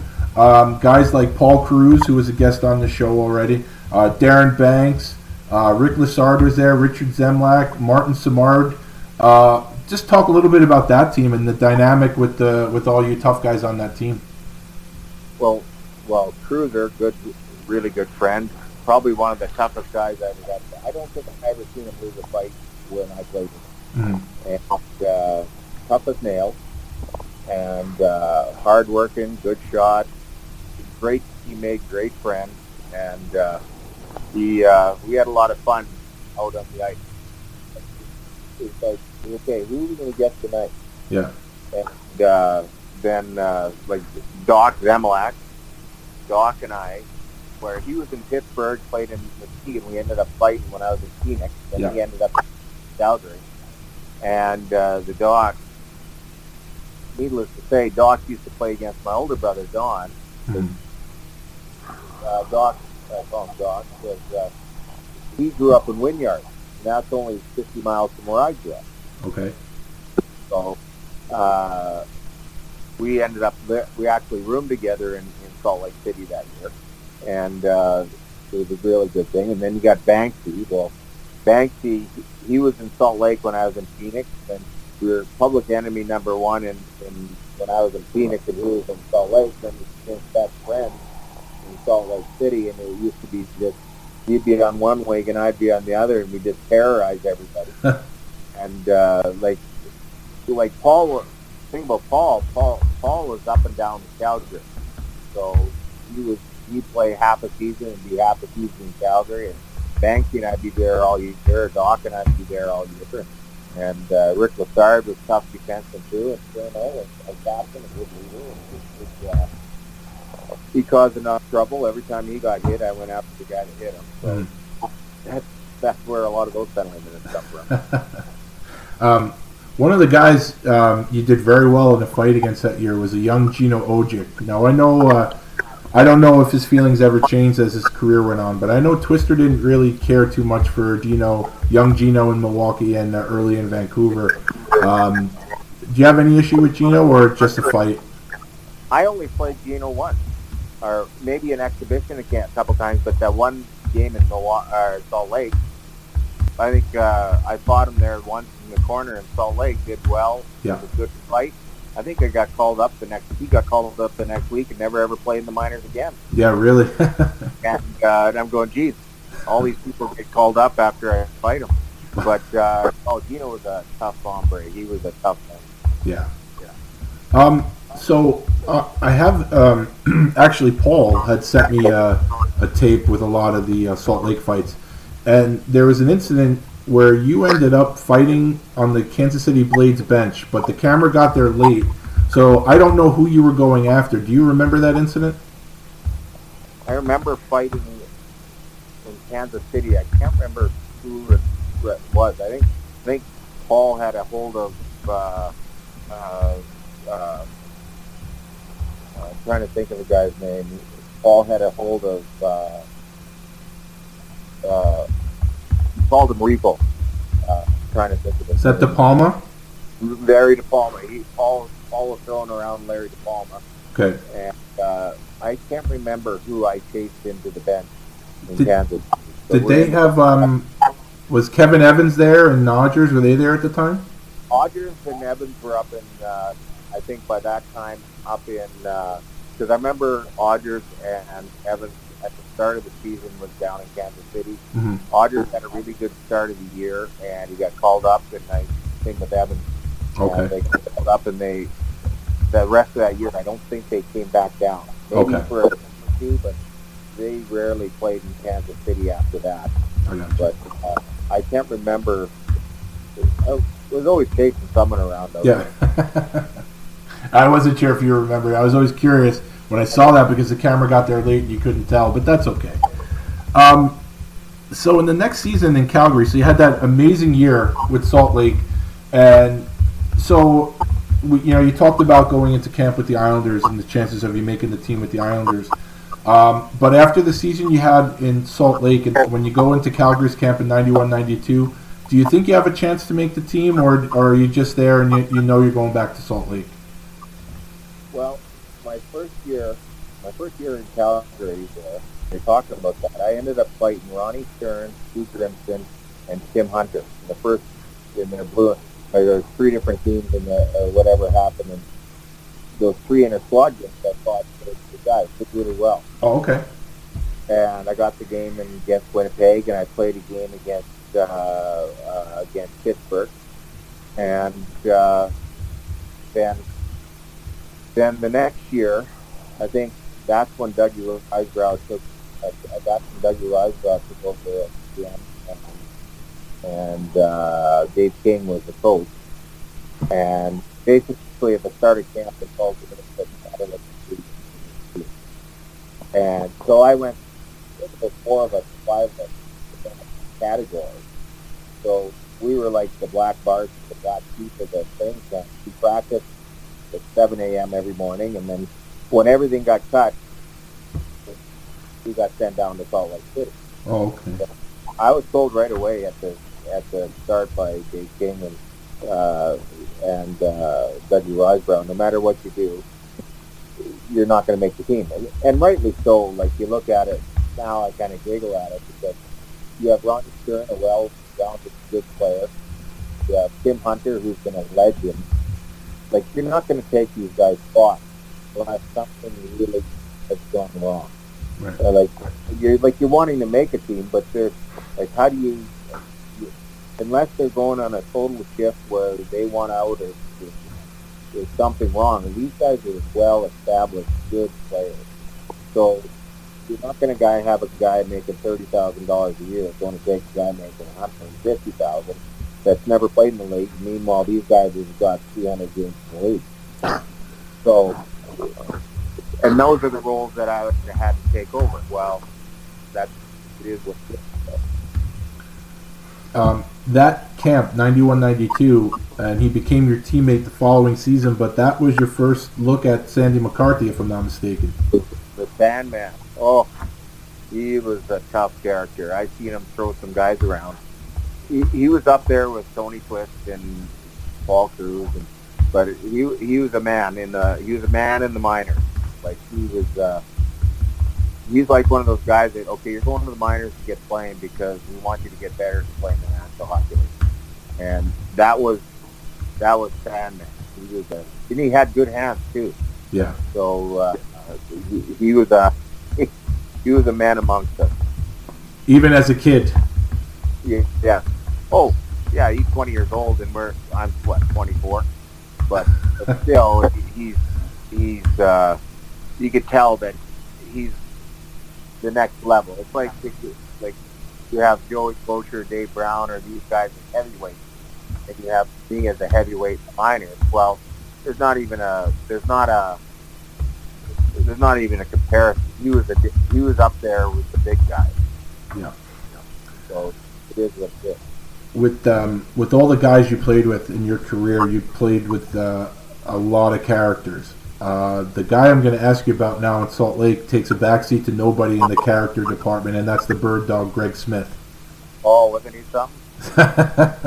Do you have any good bird dog stories from your time together? I only got, I got to play with him for about a week and a half, where he got sent down from Calgary. Okay. And him and they roomed me with him in our road trip to San Diego and Phoenix and all these times. And there would be times we'd go out on the road, and he says, "Okay, Clarky, don't worry, we'll rent a plane to fly home." And I said, "You can't do that." Well, I can't do that. I know you might be able to do, but I can't. But he was a dressing room. He loosened up the dressing room. Yeah. He could play, and he's one of those guys who he loosens up the dressing room because nothing bothered him, or he didn't show it anyway. Yeah. And you need guys like that, because then he decompresses everything. Gotcha. I mean, when he passed away, most of the guys that I know, that played hockey are guys like yourself that played physical style and everything. So anyone that ever played with him, it's just everyone was so emotional because he touched so many people. Like, you just see this madman, for lack of a better word, but then when you hear the stories from people, he just had the biggest heart, and he just cared about so many people that it was a real tragedy when he passed. Yeah, it was. So in my intro, I had mentioned that you actually played for two of my favorite American League teams.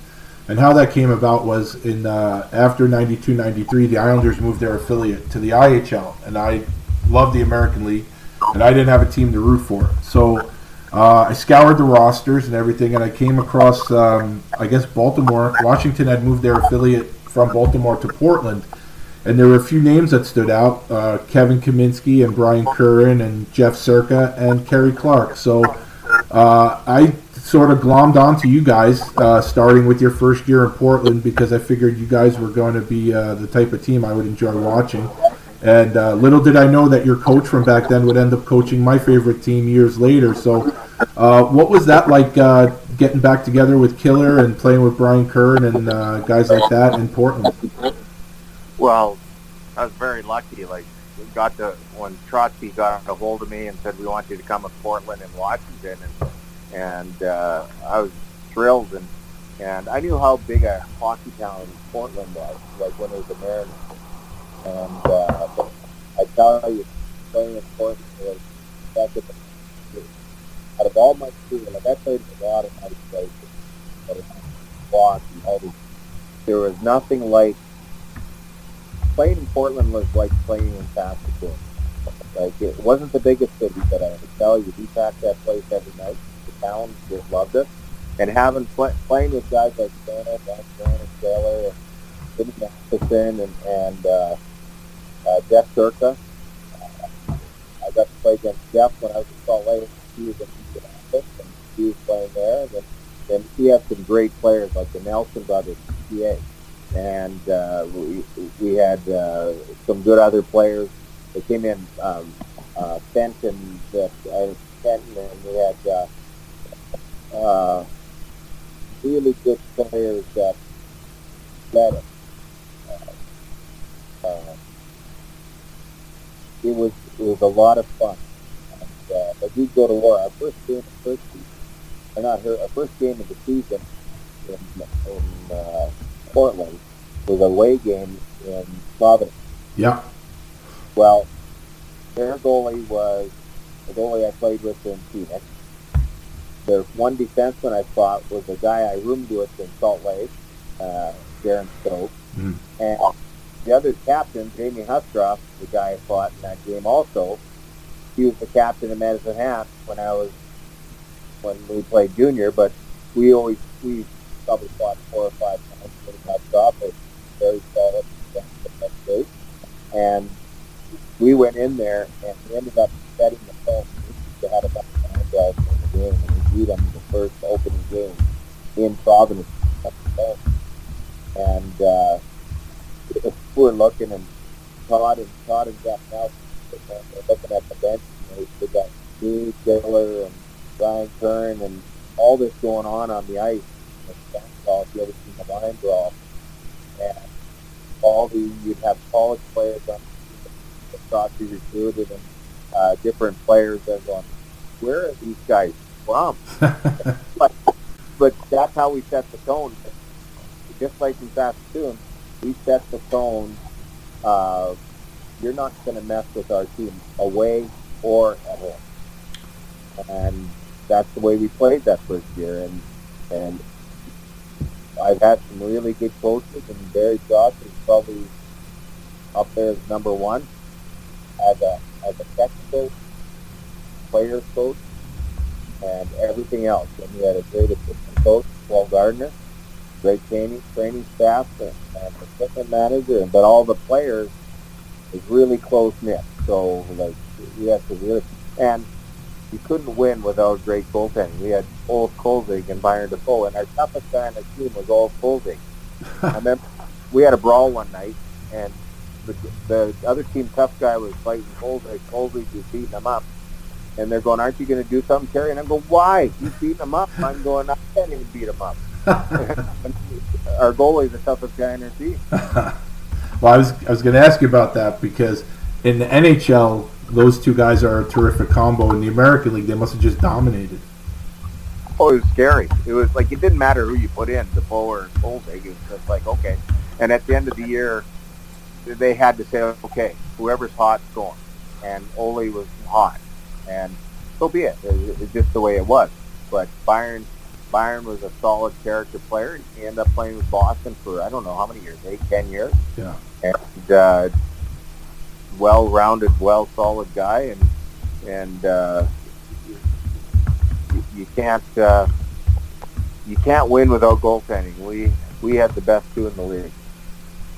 What's the feeling? You play all these years, and there are players who play 10, 15 years. They never win a championship. What is it like when you not only when you win a championship like the Calder Cup, one of the most famous trophies in the sport? It's a long history. You win the championship, and you win it with a good friend like Kevin Kaminsky, who, like you said before, you've been friendly with since you were both in the single digits. What is that like? Well, you know what you all went through. Yeah. Like you knew the battles and the wars and everything. There's a guy that deserves every accommodation that there is. Like he shouldn't have to open a door for anybody. Like everybody, when he walks in, the door should be open for him, because the things he did for everybody on the ice is equal. Like you went to war for every ownership, for every teammate, for every line mate, and no one took a back seat to him. And if there was blood being spilled, it was his going to be spilled first, and that's the way he was. Like even when I was on the ice with him, I'm going, there's a race to who gets the guy to defend, and that's the kind of guy he was. But he also could put the puck in it. Yeah. But Killer, there's only one. Like you look at players around the league, and you going, okay, there's only one Killer, Kevin Knight. Yeah. But he knows what he's like. You don't have. You could talk about the players could talk about him now and know what he's like. Yeah. And the players that played against him are going, he's a player you want on your team, not against you. Oh, no question. And that. It was great playing with him because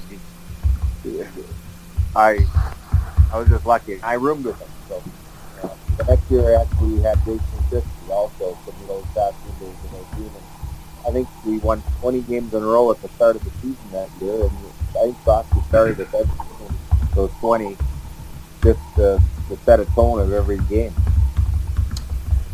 At the end of that Calder Cup season, I've read something somewhere, but I couldn't find any documentation to it. Did you and Killer play roller hockey for the New England Stingers? No, I didn't. Killer did. Oh, okay.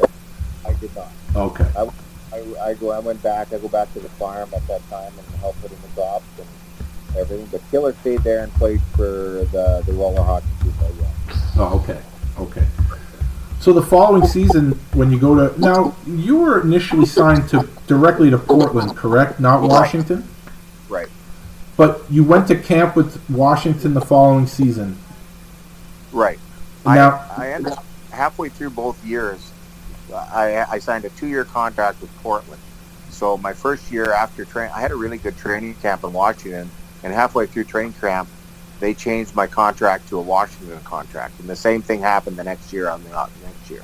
Okay, because that next year, and a lot of these were on highlights on ESPN. You fought Dennis Vial in Ottawa, Ryan McGill from the Flyers, Phil Crow, Dan Kordick. So you had a very eventful training camp, and I do believe you scored at least one goal and did the moonwalk, if I'm not mistaken.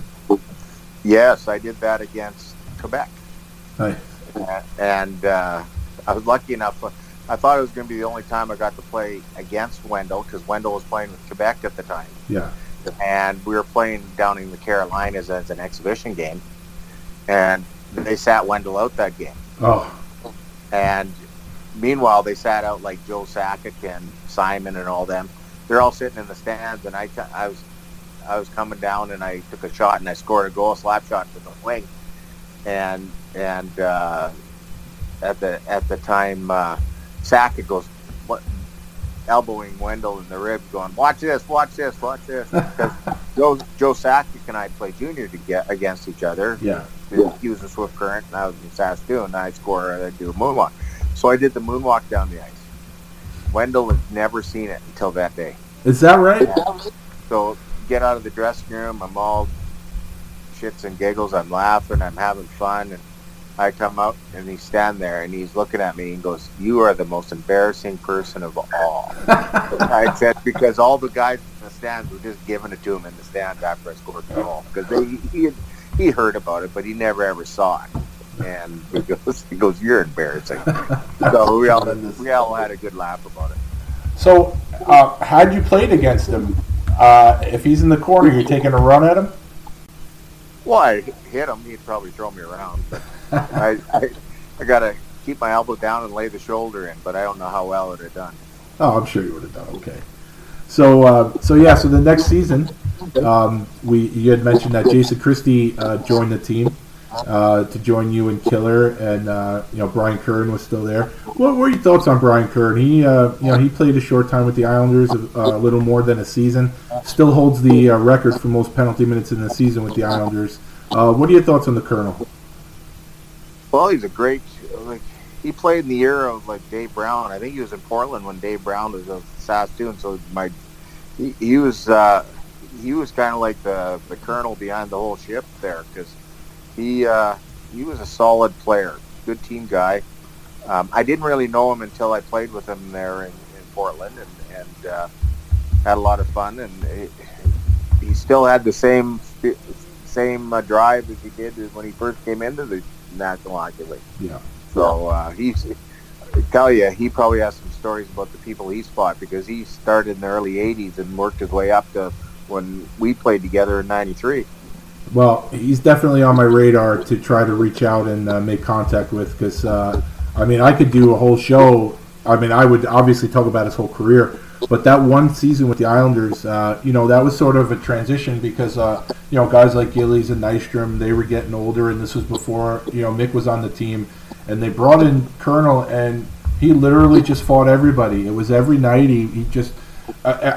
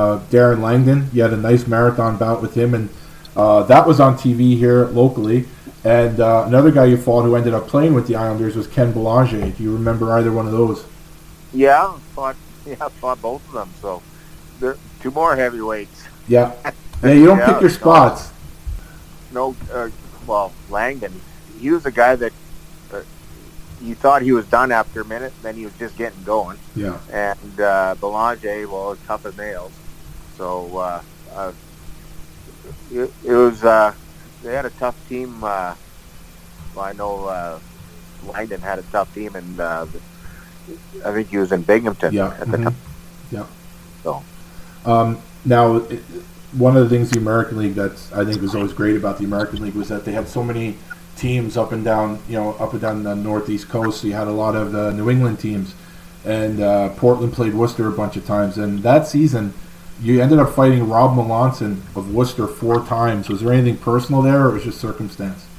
No, we've actually talked on Facebook a couple times and laughed about it, but no, Mel, he was he played. I think he played under Jimmy Roberts there, and no, he did his job well, and you just knew, you both knew what your role was.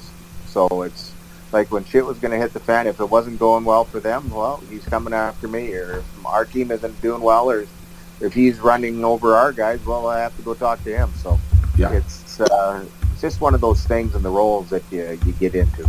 Well, and he's another guy from a tough hockey family. He's got a couple of brothers that also played physical too in pro. So, right, you know. So the following season, how did you end up in training camp with Hartford? I was lucky enough. Kelly Chase talked to Paul Holmgren to give me a tryout in Hartford, because I signed with Orlando Solar Bears in the IHL that year, and I went in as a walk-in just as a tryout. Yeah. So actually, Kelly and I drove from St. Louis to Hartford and straight through, and then ended up in training camp together there. And I saw that you had at least one fight in exhibition. You fought Todd Simpson of Calgary. Yeah, Todd was a rookie in Calgary and solid defenseman, and we ended up. I actually, in that game, I asked Sandy to fight. Yeah. Because I'm going, okay, I'm trying to make a name for myself in Hartford, and they got Mark Jansen there, and they got Daniels there, yeah. They got Kelly Chase, and I'm going, okay, I need to go after the big dog. Mm-hmm. Well, there's Sandy. We're in the 1 dot, and we're lined up, and he goes. Sandy ended up fighting Daniels. Okay. And I ended up fighting Simpson. Yeah. So that's how that all worked out. I got you. And then you, like you said, you signed with Orlando. That was their first season, right, in Orlando? Yes. Okay. Yes. So again, now one of the things about the IHL that I loved is every team was tough, and your team, you had Barry Dreger, you had Mike Hartman, Jeff Circa was there. I think Alan May was there for a bit. Craig Duncanson, and possibly the toughest guy on the team was your head coach. Yeah, yeah, that's true. Yeah, but I think our toughest guy on the team was Dreger. I seen him, and he was a lefty, and he was a tough guy. But we had some tough characters there, and a good team too. Yeah, like a good team. Like Dunk didn't have to fight. Yeah, these guys didn't have to fight, and we had Al Bester in net, and so it was good. So it was Don Waddell and Kurt Fraser, Peter Horchuk. They put a good team together, and actually the first 20 games we didn't do as well, but after the 20 games we just turned the whole season around and ended up doing really well. So you played with a guy that year that scored 74 goals, Craig Fisher. What was that? I mean, had you ever played with anyone that had a season like that before? So for people who don't know, Craig Fisher, I think he had some time with the Flyers. And later on, I think he actually signed with the Islanders. But that season, in 82 games, he scored 74 goals. No, it seemed like every time Fish took he touched the puck, he was in the net. Because he was playing solid guys like Mark Buffet and all that. So not only he had good wingmen, but it just seemed it was magic. Like there's just things that it found the net for him. So you just let him go. Yeah. He was a thoroughbred. I remember, because the IHL got pretty good TV time here, and it just seemed like every time you guys were on TV, it was, in the beginning when they highlight a player, it was, well, Craig Fisher has this many goals in this many games, and it was just like, Jesus, this guy's unstoppable. So I wasn't surprised. I actually think the Islanders might have been the team that signed him off of those seasons in Orlando, and it didn't work out. It just seemed like when he came up to the NHL, I don't know if it was a playing time thing or not, but just to score that many goals in a season in any professional league it's almost unthinkable. Yeah, no, it's tough scoring goals, and I think it's tougher even in the American League to the eye. It's tougher scoring goals. Yeah. But it's who knows why, but he had a hell of a year that year with us, and he was our golden child, and we had some great players on the team too. Hubie McDonough, Dave Barr, some Alfie Turcotte, some great players. Well, Hubie is very loved here by Islander fans. He was the other player when the Islanders traded, or I should say fleeced, the Kings by sending them Mikko Makela, and they got back Bomber and Hubie McDonough. So obviously I knew about Bomber. I was just ecstatic. But I didn't know much about Hubie, and when I got to watch him play every night, he's a good little player. He really is. He's a good, underrated player. Oh, a fabulous player. Like, he was our go-to in Orlando outside Fisher. Like, he was a solid, well-rounded player, and I got to sit beside him in the dressing room. He'd just shake his head at me, but he was a solid person. You had a fight that year against Brian Chapman of your old team, the Roadrunners, and it was hard to see on TV. But do you remember? Did he headbutt you in that fight? No, I don't think so. Okay, but my head was the least to worry about. Well, you don't want to mess up your looks, though. Yeah, well, nighttime is that. You also fought an up-and-coming guy who got significant playing time in the IHL, John Craighead of the Vipers. Do you remember that one? Yeah, I ended up fighting him in Detroit. Yeah. When the Vipers. And I had a good fight there with him. And that was the only time I did fight him. So, I know Barry Drager fought him a couple times, but we had a good fight there. Yeah. And that season you made it to the finals. You didn't win, but what was that experience like? I imagine that part of the role, first of all, you're always a guy active in the community, so you're always talking to the fans, maybe doing visits, hospitals or schools. And that was the first year for hockey in Orlando, and you guys were sort of ambassadors introducing Orlando to professional hockey. So what was that whole thing like, going from, like you say, you didn't really start the season well, but then you end up in the finals. Take me through that year where you were kind of bringing hockey to a new city. Well, it was good. Like, Orlando, we were getting like 15,000 a game, especially in the playoffs, and we ended up playing Salt Lake. I think it was the Islanders farm team, Salt Lake. Mm-hmm. Finals that year. Yeah. And it was good. Like, they had a solid team, we had a solid team, and I think we lost 4 in a row, but 3 of the 14 games went to overtime, and I didn't have, just the way that the game is played at that time in the playoffs, I didn't end up playing in the playoffs those 4 games, but just the way it went. But it was Orlando was a great city to play in. Like, they really marketed it well for kids. They made it fun. Yeah. Marketing there was different than marketing in Portland, Maine, or up in the Maritimes or whatever. Like, the different aspect of the game. The players were all the same, but you're selling to a different category because it's more of WWE than the NHL look. Yeah. When Killer finished his career, it was in Orlando, and we went to actually visit him down there. And I remember going to I don't know if it was in the practice facility or what, but I just remember the facility where I guess the gym was. It was pretty phenomenal, especially for that time. I wonder if that was the same facility you had down there. No, we practiced over by International Drive, and the rink was, I don't know, it was about a 1970s rink. So I think it was only one of 2 or 3 rinks in the whole Orlando area. Okay. So, but that's where we practiced all the time, unless we got to practice in the rink during the season that the basketball team wasn't playing. Okay. But we practiced over in this rickety old rink over on International Drive. It was nothing like the facility they had later. Oh, okay. Yeah, I was going to say, it definitely wasn't it. So, the following season, if it's possible, your team may have gotten tougher. You returned, and Barry returned, and then you added Clayton Norris and Jeff Buchanan.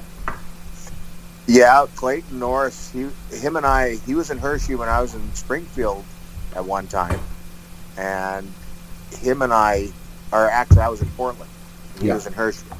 And we ended up scrapping a couple times, and then he ended up signing in Orlando and Jeff Buchanan. So both solid guys, and I actually lost touch with both of them. I haven't talked to them in a long time. Yeah. But Clayton was he was a kind of a player like I was. Yeah. You could really trust him in doing his job, and he worked hard, and he was tough as nails. Well, I think you have to be tough to live up to the nick. When people call you Chuck, and your last name is Norris, you gotta be tough. Yeah, you're right there. And that season, you had a game against Grand Rapids where you had a 3-fight game. So we had talked about when you fight the Roberge brothers twice, and when you fight each of them, that's got to wear you out. And now you're towards the tail end of your career, and you're fighting Bruce Ramsey twice. One of them was just a beauty fight, especially for me because I didn't get hit. And then you fought Jamie Linden. Do you remember that game? Yeah. No, I remember fighting them all. Yeah. And, well, I know Ramsey. Him and I, it seems like every time we played, it was like, okay, do we get it over with, or we play a bit? Well, he was a solid player for the Grand Rapids, and he did their job well. And basically, you're going to cause trouble out there, and he defended his team well. And we had quite a few kills, him and I both together. So. Yeah. And Linden, I think we only had 2 in our whole career. Mm-hmm. But that was more of a wrestling match. But Bruce and I had some good old swing fests there a couple times. Yeah. So let it be noted that I think this season you were more of a sniper than a playmaker because you had 7 points and 6 of those were goals. Yeah. Well, purely accidental. That was the year I think I broke my arm. I was on a breakaway. And I was on a breakaway, and Guy LaRose two-handed me over my forearm and snapped my forearm in half. Oh, God. And I missed quite about 20 games because I broke my arm in half, so my forearm. So that was probably 2 things. If I wasn't carrying the puck or I was on a breakaway, I wouldn't have been in trouble. See, that's what you get.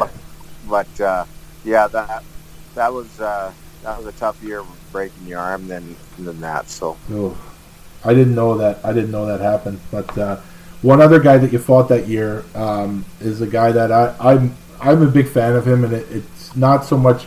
I think he was a good player, but it's more the guy.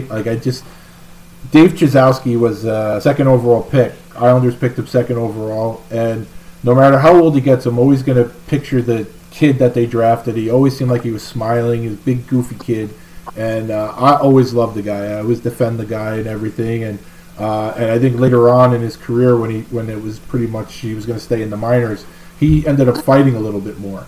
And that season, he was with Indianapolis. She ended up fighting him. Do you remember that at all? No, I don't remember fighting Chizer. Okay. That's maybe he knocked me out and I didn't realize. But I don't remember fighting Chizer in the. I remember playing with him going to the Islander camp, but I don't. I don't remember fighting him. Well, he's going to come on at some point. I'll ask him. Maybe he can remember. I don't think he knocked you out, but I'll find out. I'll get to the bottom of that. Yeah. So it brings us to your final season. What led to you signing with Milwaukee? Well, at the time after Orlando, and I was having a tough time finding a contract. It was my 10th year, and I think just like going into your first year, your 10th year, when you first go into play, you're proving that you can play, and then your last year, you're proving you can still do it.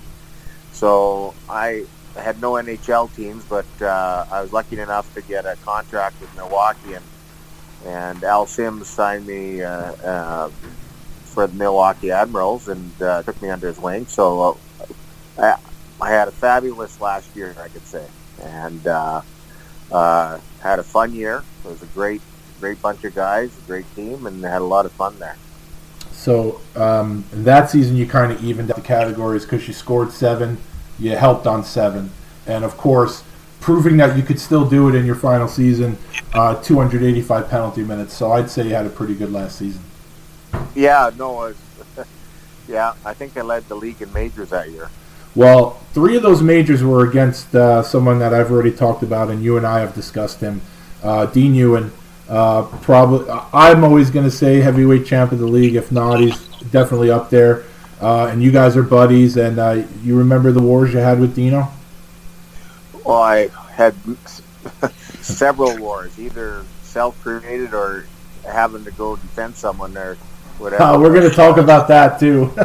but Dino was a gentleman, and he was a great teammate, great friend, and a fierce warrior. Where him and I started really to get play junior in different teams in the same league, but started in our pros together in the same team, and then kind of my last year, he ended up Kansas City, and I'm in Milwaukee, and I was the main guy in Milwaukee, and he was the main guy in Kansas City, and just the way our teams played, we ended up having to deal with our things together. We kept it on the ice, and I think he took it easy on me.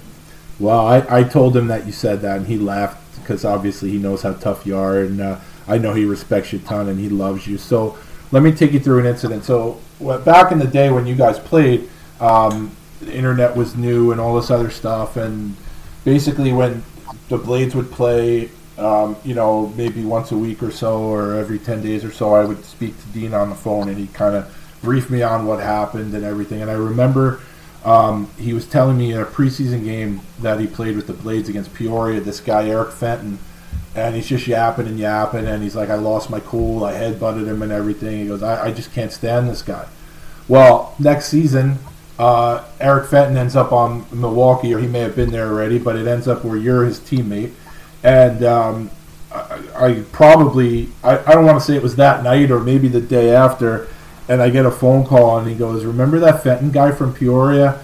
Yeah, so we had an incident. So for those who don't, if people didn't listen to my episodes with Dean, something happened, and I guess Dean followed Fenton into the Milwaukee locker room, and why don't you take it from there, what you remember? Well, both teammates I love dearly, like Dino and even Fenton. Yeah. Eric was if there was a wasp nest, he was the lead wasp. Like he was good at what he did. Yeah. Oh yeah. And he created things for me, but he could also play. But he was that type of player that really stirred the pot. It was good. Like he was a guy that you wanted on your team, but didn't want to play again. You know what I mean? And I know Dean didn't like him very much. Dean and I always fought. I think we even fought already that game, and whatever. It was in between periods, or after. I don't know if it was at the end of the game or in the second or third period, where I think maybe it was at the end of the game where Fenton was going into the dressing room, and Dean came through the Kansas City area and came in chasing him into our dressing room, and I was right behind. I saw it, and so I started high bolting with my skates running across the net to stop Dino. And just as he was getting to Eric, and Eric was down, and Dino was going to pummel him, I grabbed Dino, and I just said, Dino, don't. Yeah. And not like if he wanted to, he could have thrown me around and just did what he wanted. But he took a step back and took a breath and just left it at that. Yeah. And I just went, phew, thank God. And because but that's the kind of player Eric was, as in he was good at what he did, and he got under people's skin. And they're just like some people got under my skin when I played. He got under Dino's skin and just drove him nuts. And I'm going. I remember ended up fighting. Like I get through a fight with Dino, and I'm just, thank God, I'm skating to the bench, and all of a sudden I see this happen. I'm going, not again. and I'm going, I don't even think I've recovered from the first time, let alone been doing it again. So, but it was eventful. Well, if I ever met Eric, and we actually are friends on Facebook, but I would tell him that, I pretty much know everything there is to know about Dean's career, and he pretty much was level-headed for most of the time, and for Eric to get him like he did, I mean, he definitely was good at his job, because most of the time, Dean would let, he'd chirp back at guys and everything, but no one really set him off like that. And this was, I just remember him telling me about the game, the exhibition game with Peoria, and he sent me the tape, and I saw that, and then he told me about this, and I'm like, man, this guy really, he knows what to say to you, because he just gets you charged up. Yeah. No, it was entertaining. It was, I think it was the last time Dino and I played against each other. Yeah. So, because you said it, I'll ask you: was there a guy who would get under your skin pretty good? No, never really. No one really got under my skin. I just knew, like, before every lineup, I knew there was a good chance of what I was going to do, and you knew how the game was going to start, and I knew, okay, do I want to start stuff? And also it's in your line mates. Do you want, like, when I play with Killer and play with Chaser, and they never minded, like, they loved the physical act of the game and all this kind of stuff. Certain players you play with, because no use starting stuff if you're not with the same kind of players that know that you're going to be causing havoc out there. You got to play it differently. You played differently when I was in Portland than I played in Orlando. Doing the same job, but you don't have four other guys like you on the team to be on the ice, because the game was changing. Yeah. So you had to change it. There was times, like like in junior, all through junior, I knew going to PA I was either fighting Manson or Bomber the first few years, and then after that I was either going to be Rod Dahlman, Kimball, or Reed Simpson. Yeah. And I knew it was going to be that. And when I went to Moose Jaw, I knew it was Mike Keane. And then if I was in Medicine Hat, I was either Dale Kushner or Jamie Hustroff. Or if I was going here, you knew it was this way. Mm-hmm. And the same thing in minor pros. Like, I knew I didn't go after guys that couldn't do it. And they didn't go after guys that couldn't do it either. Unless those guys did something really stupid, and then I go, know what, you deserve it. And, like, there's times where you defend yourself, and there's times, okay, I've been on the ice where guys on the other team have been doing stuff, and I said, okay, you either come and deal with me now, or I'm going to run over your goalie, and then your goalie's going to be mad at you, and then I'll just say, well, he could have did something, and I said he didn't want to do it, so now I hit you, and now you're mad at the goalie and me, and are mad at your teammate for not doing anything, and now it's all his fault. And I just play it like that. Yeah. And I just said, you either get it out of the way or you don't. So, I never hated anybody on the ice, really. Mm-hmm. I knew I had some good rivalry. Like, Dino and I had a good rivalry. I knew going into Kansas City, there's a great chance Dino and I'd be scrapping, because whatever, the way we played, either he did something or I did something. Yeah. It's just the way it is. Mm-hmm. I wouldn't expect it any other way. I wouldn't expect him to lighten up. Yeah. One guy that you had a couple of fights with that final year, who later became your teammate, was Turbo, Dean Trebojevic. Dino. Yes. You remember those fights? Yes, Dino. I remember Dino quite well. Yeah. Yeah, and he was a hard-nosed player too. He played part of this. I think it was the first season when the Islanders moved to Troy and Capital District. He played a few games. I think it was Dean Ewan got hurt, and they brought in a few guys. I think Drugger played a few games there. I think Mel Angelstead may have played a game or two, and Turbo played, I think, half the season with CDI. So I know he's a tough guy and he's a good kid and everything else. I didn't know. Is he the kind of guy you take under your wing at that point? Well, I never really had to take under my wing. It's just, I played with him. Then Dino and I ended up scrapping a couple times. Had a couple good scraps against each other. Yeah. But you mentioned just a guy that probably, if you're talking about minor league tough guys, I say was in the top one or two is Mel Angelstead. Oh, for sure.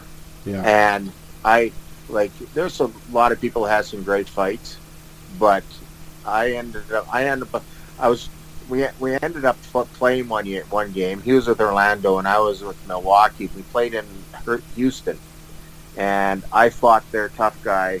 I'm trying to think who it was again.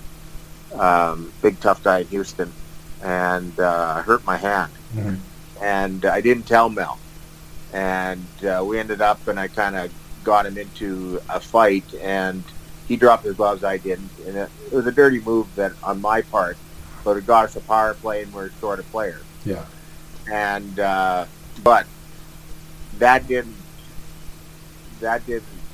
My thing with Mel. I thought, like, it was my last year, and he worked his way up from the streets to get to. He ended up playing a couple games in the show, I think. Yeah, Washington. Right, but he was in Orlando, and I knew Mel from a way back.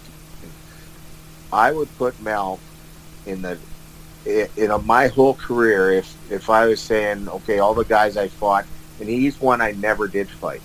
Never did fight. And I go, and as of right now, I say, thank God. I'm going, I put him in the top one or two toughest in the minors I've ever seen. And that's where I put Mel.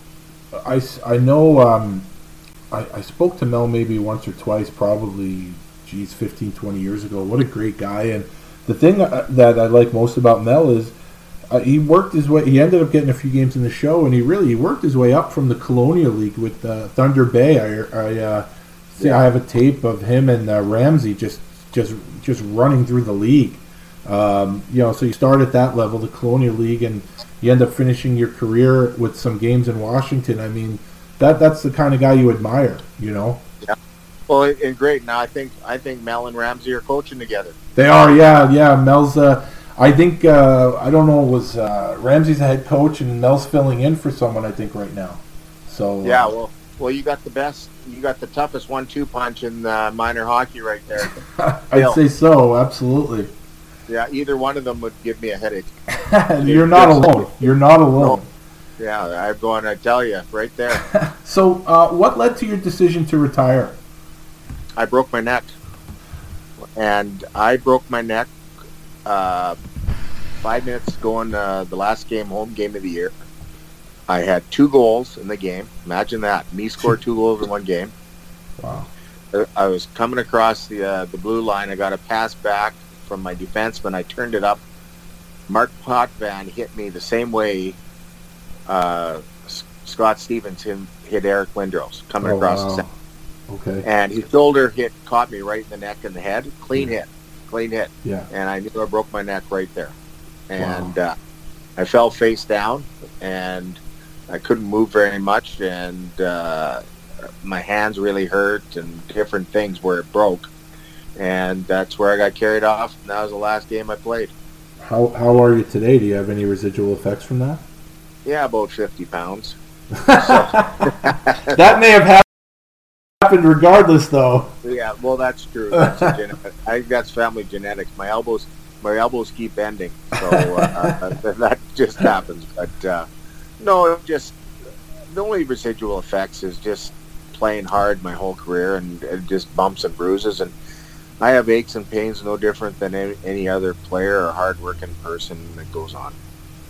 Wow, that's man, I tell you, I think we had discussed that once before, but it slipped my mind. And when you just hearing you say that again, it's just like, wow, that's scary. That's scary stuff. I came off the ice paralyzed, and I went into the hospital, and I had surgery, and basically in 8 hours they had me up walking. Wow. And the guy next to me was a football player, and he had the same break I did, and he couldn't walk. No kidding. So the doctor says, we have no answers why, but you're walking, he's not. Wow. Oh, so 2 surgeries later, and now I'm a civil servant in Toronto. Before you were a civil servant in Toronto, you went into coaching. Yeah. You coached. You coached the one. Did you coach one season with OCN?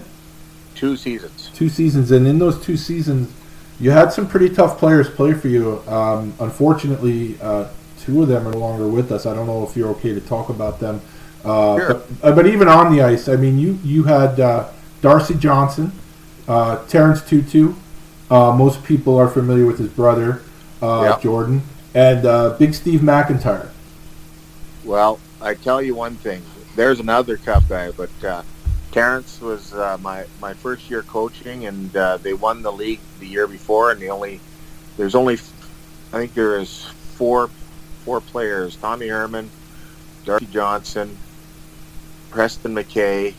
I think there was only 3 of them coming back from the year before, and I had to rebuild from scratch the team, and I had a great staff there in OCN for the OCN Blizzard, and we went really young, and we ended up doing really well. We won the league both that year and the year after. Came close in the Annabeth Cup twice. Lost 4-1 the first season, then lost 4-3 in the second season against Weyburn.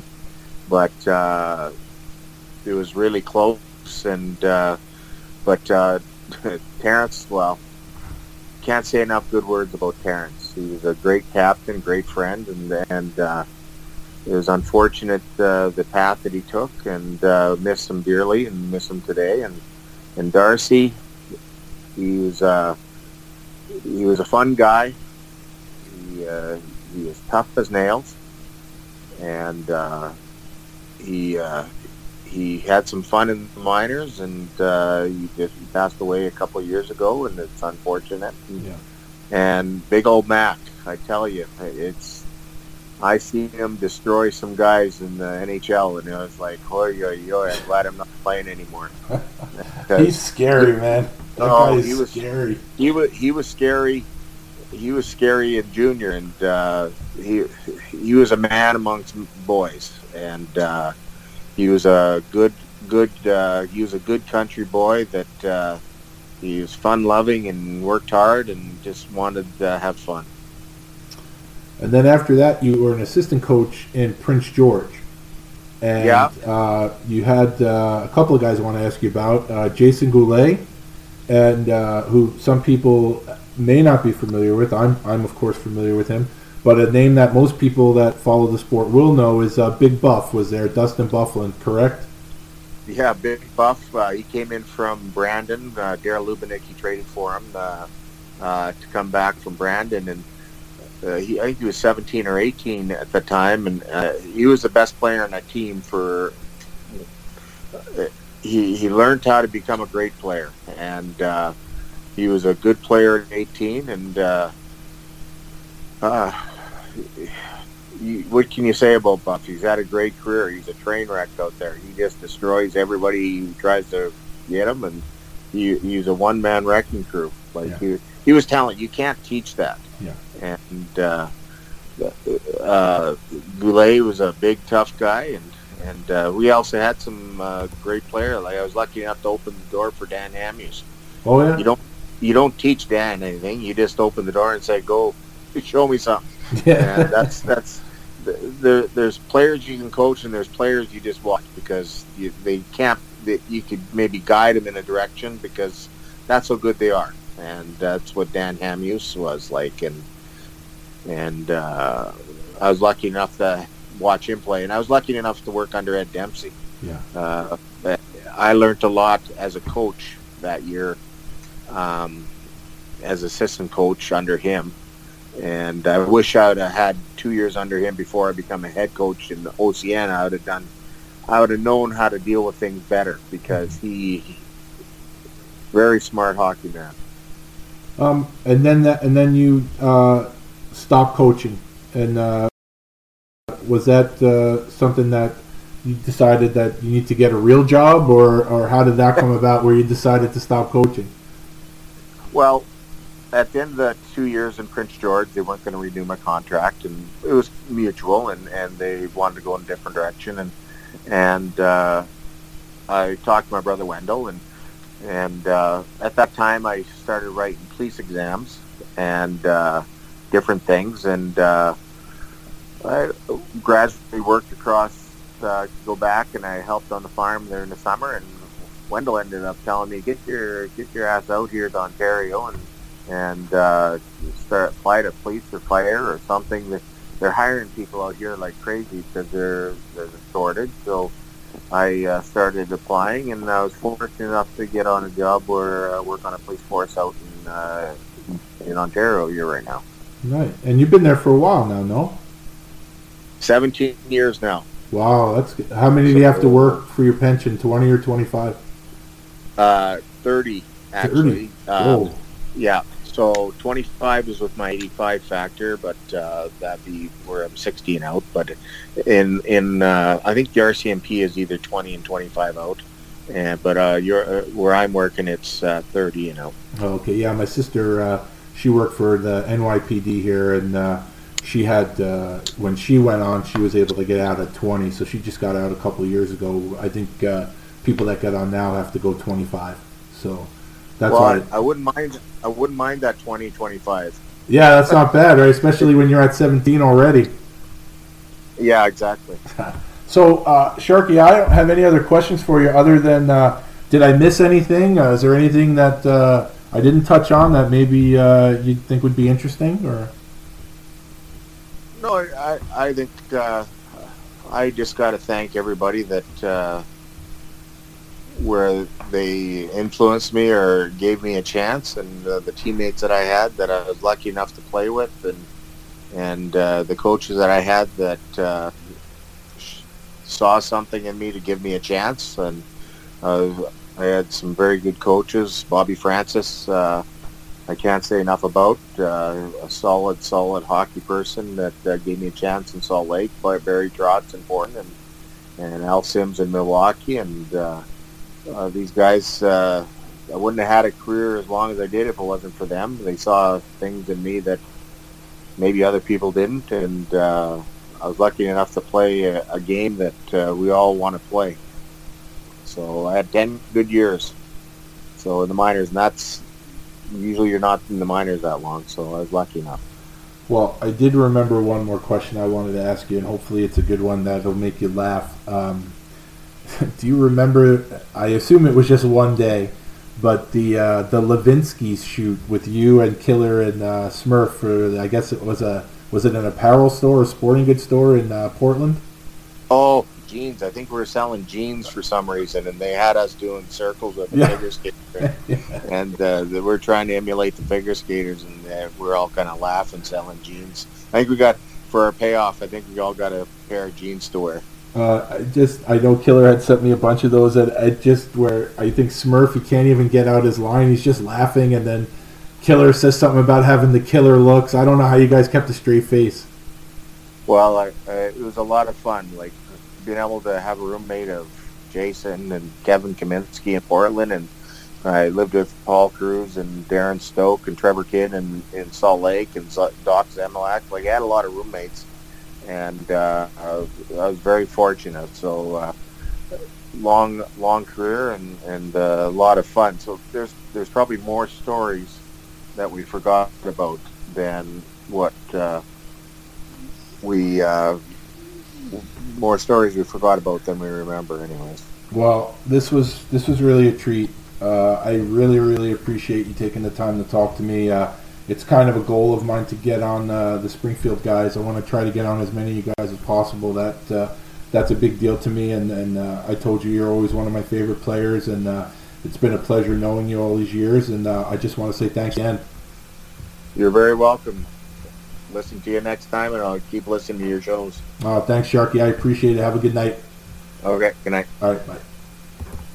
Thanks again to Kerry Clark for taking time out of his schedule to join me here in the penalty box. That was a lot of fun for me. He was definitely one of the guys I had targeted when I decided to do the show. And I'm just so grateful that he was able to come on. So, Sharky, if you're listening, thank you again. Next week, I will have one of Sharky's teammates who we briefly touched on. He's a guy that really has his career is really in two parts. Played the first half of his career in North America, and then went overseas, and he played in a few different places, but really made his mark in the British Super League with Ayr. I think that's how you say it. All my friends over in Great Britain, if I said it wrong, I apologize. But he played for the Ayr team, and I could be wrong, but I think he's got to be kind of a legend over there, and that would be Sean Byram. And Sean is quite the character, and I can't wait to do the interview with him, and I can't wait to bring it to you people. So everybody, please stay safe out there, and spend some time with your family. If you're not able to go out, spend some time with your family. Give your kids a hug, and catch up on all the old episodes of Coliseum Chronicles. I'm sure they'd love to hear it too. But seriously, everybody stay safe out there, and do what you have to do, and we'll get through this together. Have a great week.